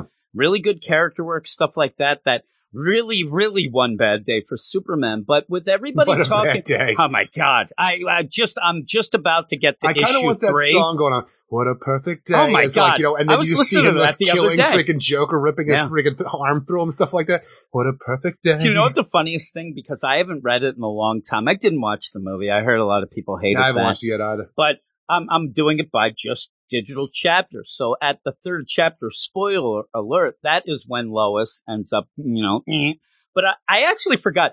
Going back because it's been so long, when Lois gets to, and so when I went back though, I forgot the extra bit where, Lois dies and Metropolis blows up in a nuclear blast. I'm like, yeah, I get it. When people sit there and like, Superman, he wouldn't do that. I'm like, really? Some bad stuff went on. But yeah, even the worst stuff. This coming up week. I can't even say that the Joker. Actually, this is why the Joker's worse than these jokes. Yeah, I know. He kills people. Coming up, I'll be doing that chapter 3 is coming up in this next week. And boy, it just hits hard right away. Also, if you are also a Marvel fan, I'm also doing a Ultimate Universe podcast as well, going through the whole Ultimate Universe. It starts off with Ultimate Spider-Man. The thing is, Ultimate X-Men, Ultimate Spider-Man, those were the first 2 that came out, and I bought them on the day that they came out, even though I don't care for the Ultimate Universe as a rule in my mind, but I can't remember. I don't think the Ultimates was very good at all, and I don't even know if you should even deal with the original Ultimates. Oh. Yeah, people hated Ultimates 3. Oh, okay. Because I hated the way the Iron Man suit looked. No, people loved it. People still to this day go on. That's why I ended up doing this. Now, with this, I'm going by even the Ultimate order. Spider-Man and X-Men, though, I look at the covers when they came out because I have them in my head. You're now past the deal. But no, I'm just saying, though, even when they came out, I bought them just because they were number 1s, but I'm like, oh, you're cashing in on those X-Men Spider-Man movies. That's what it was. That's all it was. But people liked it. And the deal is the first 7 episodes, and I think I'm doing episode 5 coming up, are just Ultimate Spider-Man. You go through that, the deal, and then you go to Did we do all 6 or just the first issue? No, we did 1. Okay. We did the first one. I put that back up as the 1, Eric. I ain't doing extra one. So that goes up, and really, if you end up, you should listen to it for a second and go, yeah, our sound quality really did improve over the years. It didn't sound great, but you get next is actually the Ultimate Team-Up deal, and you have Spider-Man and Wolverine. I couldn't remember if we did all 6 because we were talking in that. I specifically remember the idea of Bendis doing this whole thing, and where the origin of Spider-Man was 6 issues. It's actually worse.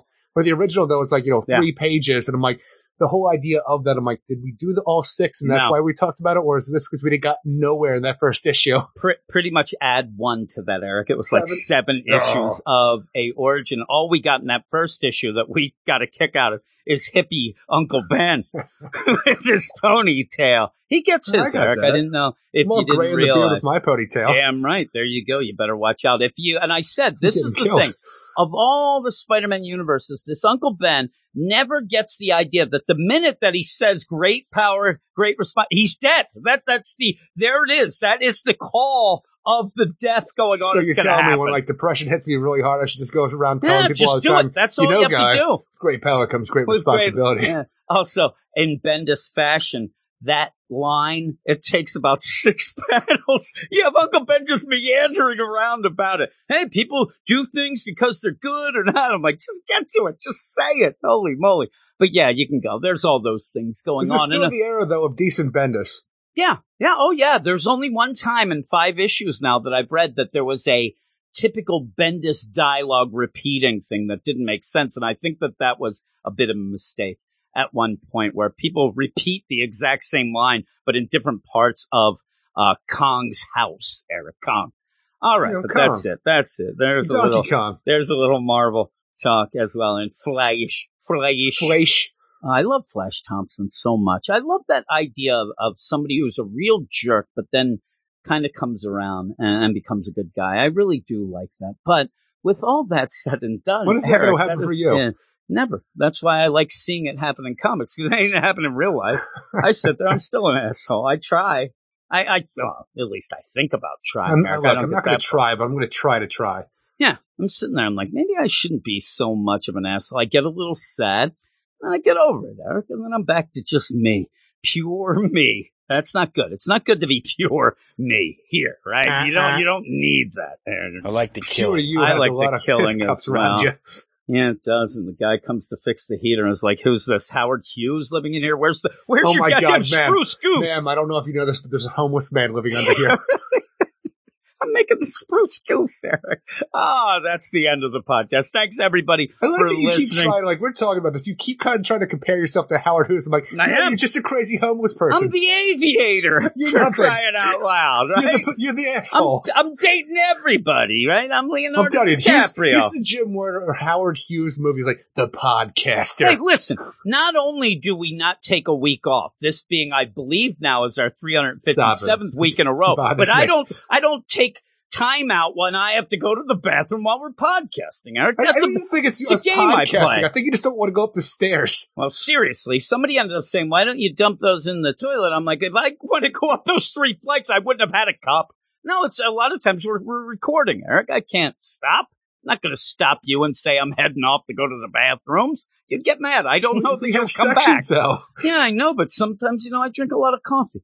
It's just my little thing. It's a little game I play, Eric. It's not a game. It's called Test the Bladder, it is. And also, people can guess. I wonder what Jim's doing right now. I think he might be peeing. That's because, I'm fancy. European. Eric, it all comes around, right? Germany, 1941. Oh, my goodness. Hey, everybody. Thanks a lot, everybody. Again, check out all the places that you can find us that we already said a lot of times. Check those show notes, stuff like that. I'm getting tired and very hungry. Eric, what do we say at the end? Everybody, you have a great week. Keep it weird. And we'll see you in 7. See you in 7. Must be endless staircase. Blah, blah, blah.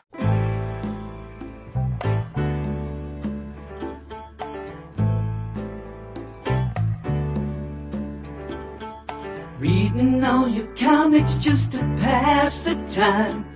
There's something wrong here, there can be no denying. Heading off the Substack, and it feels like you just stopped trying. And it's Fear State, baby, now it's Fear State.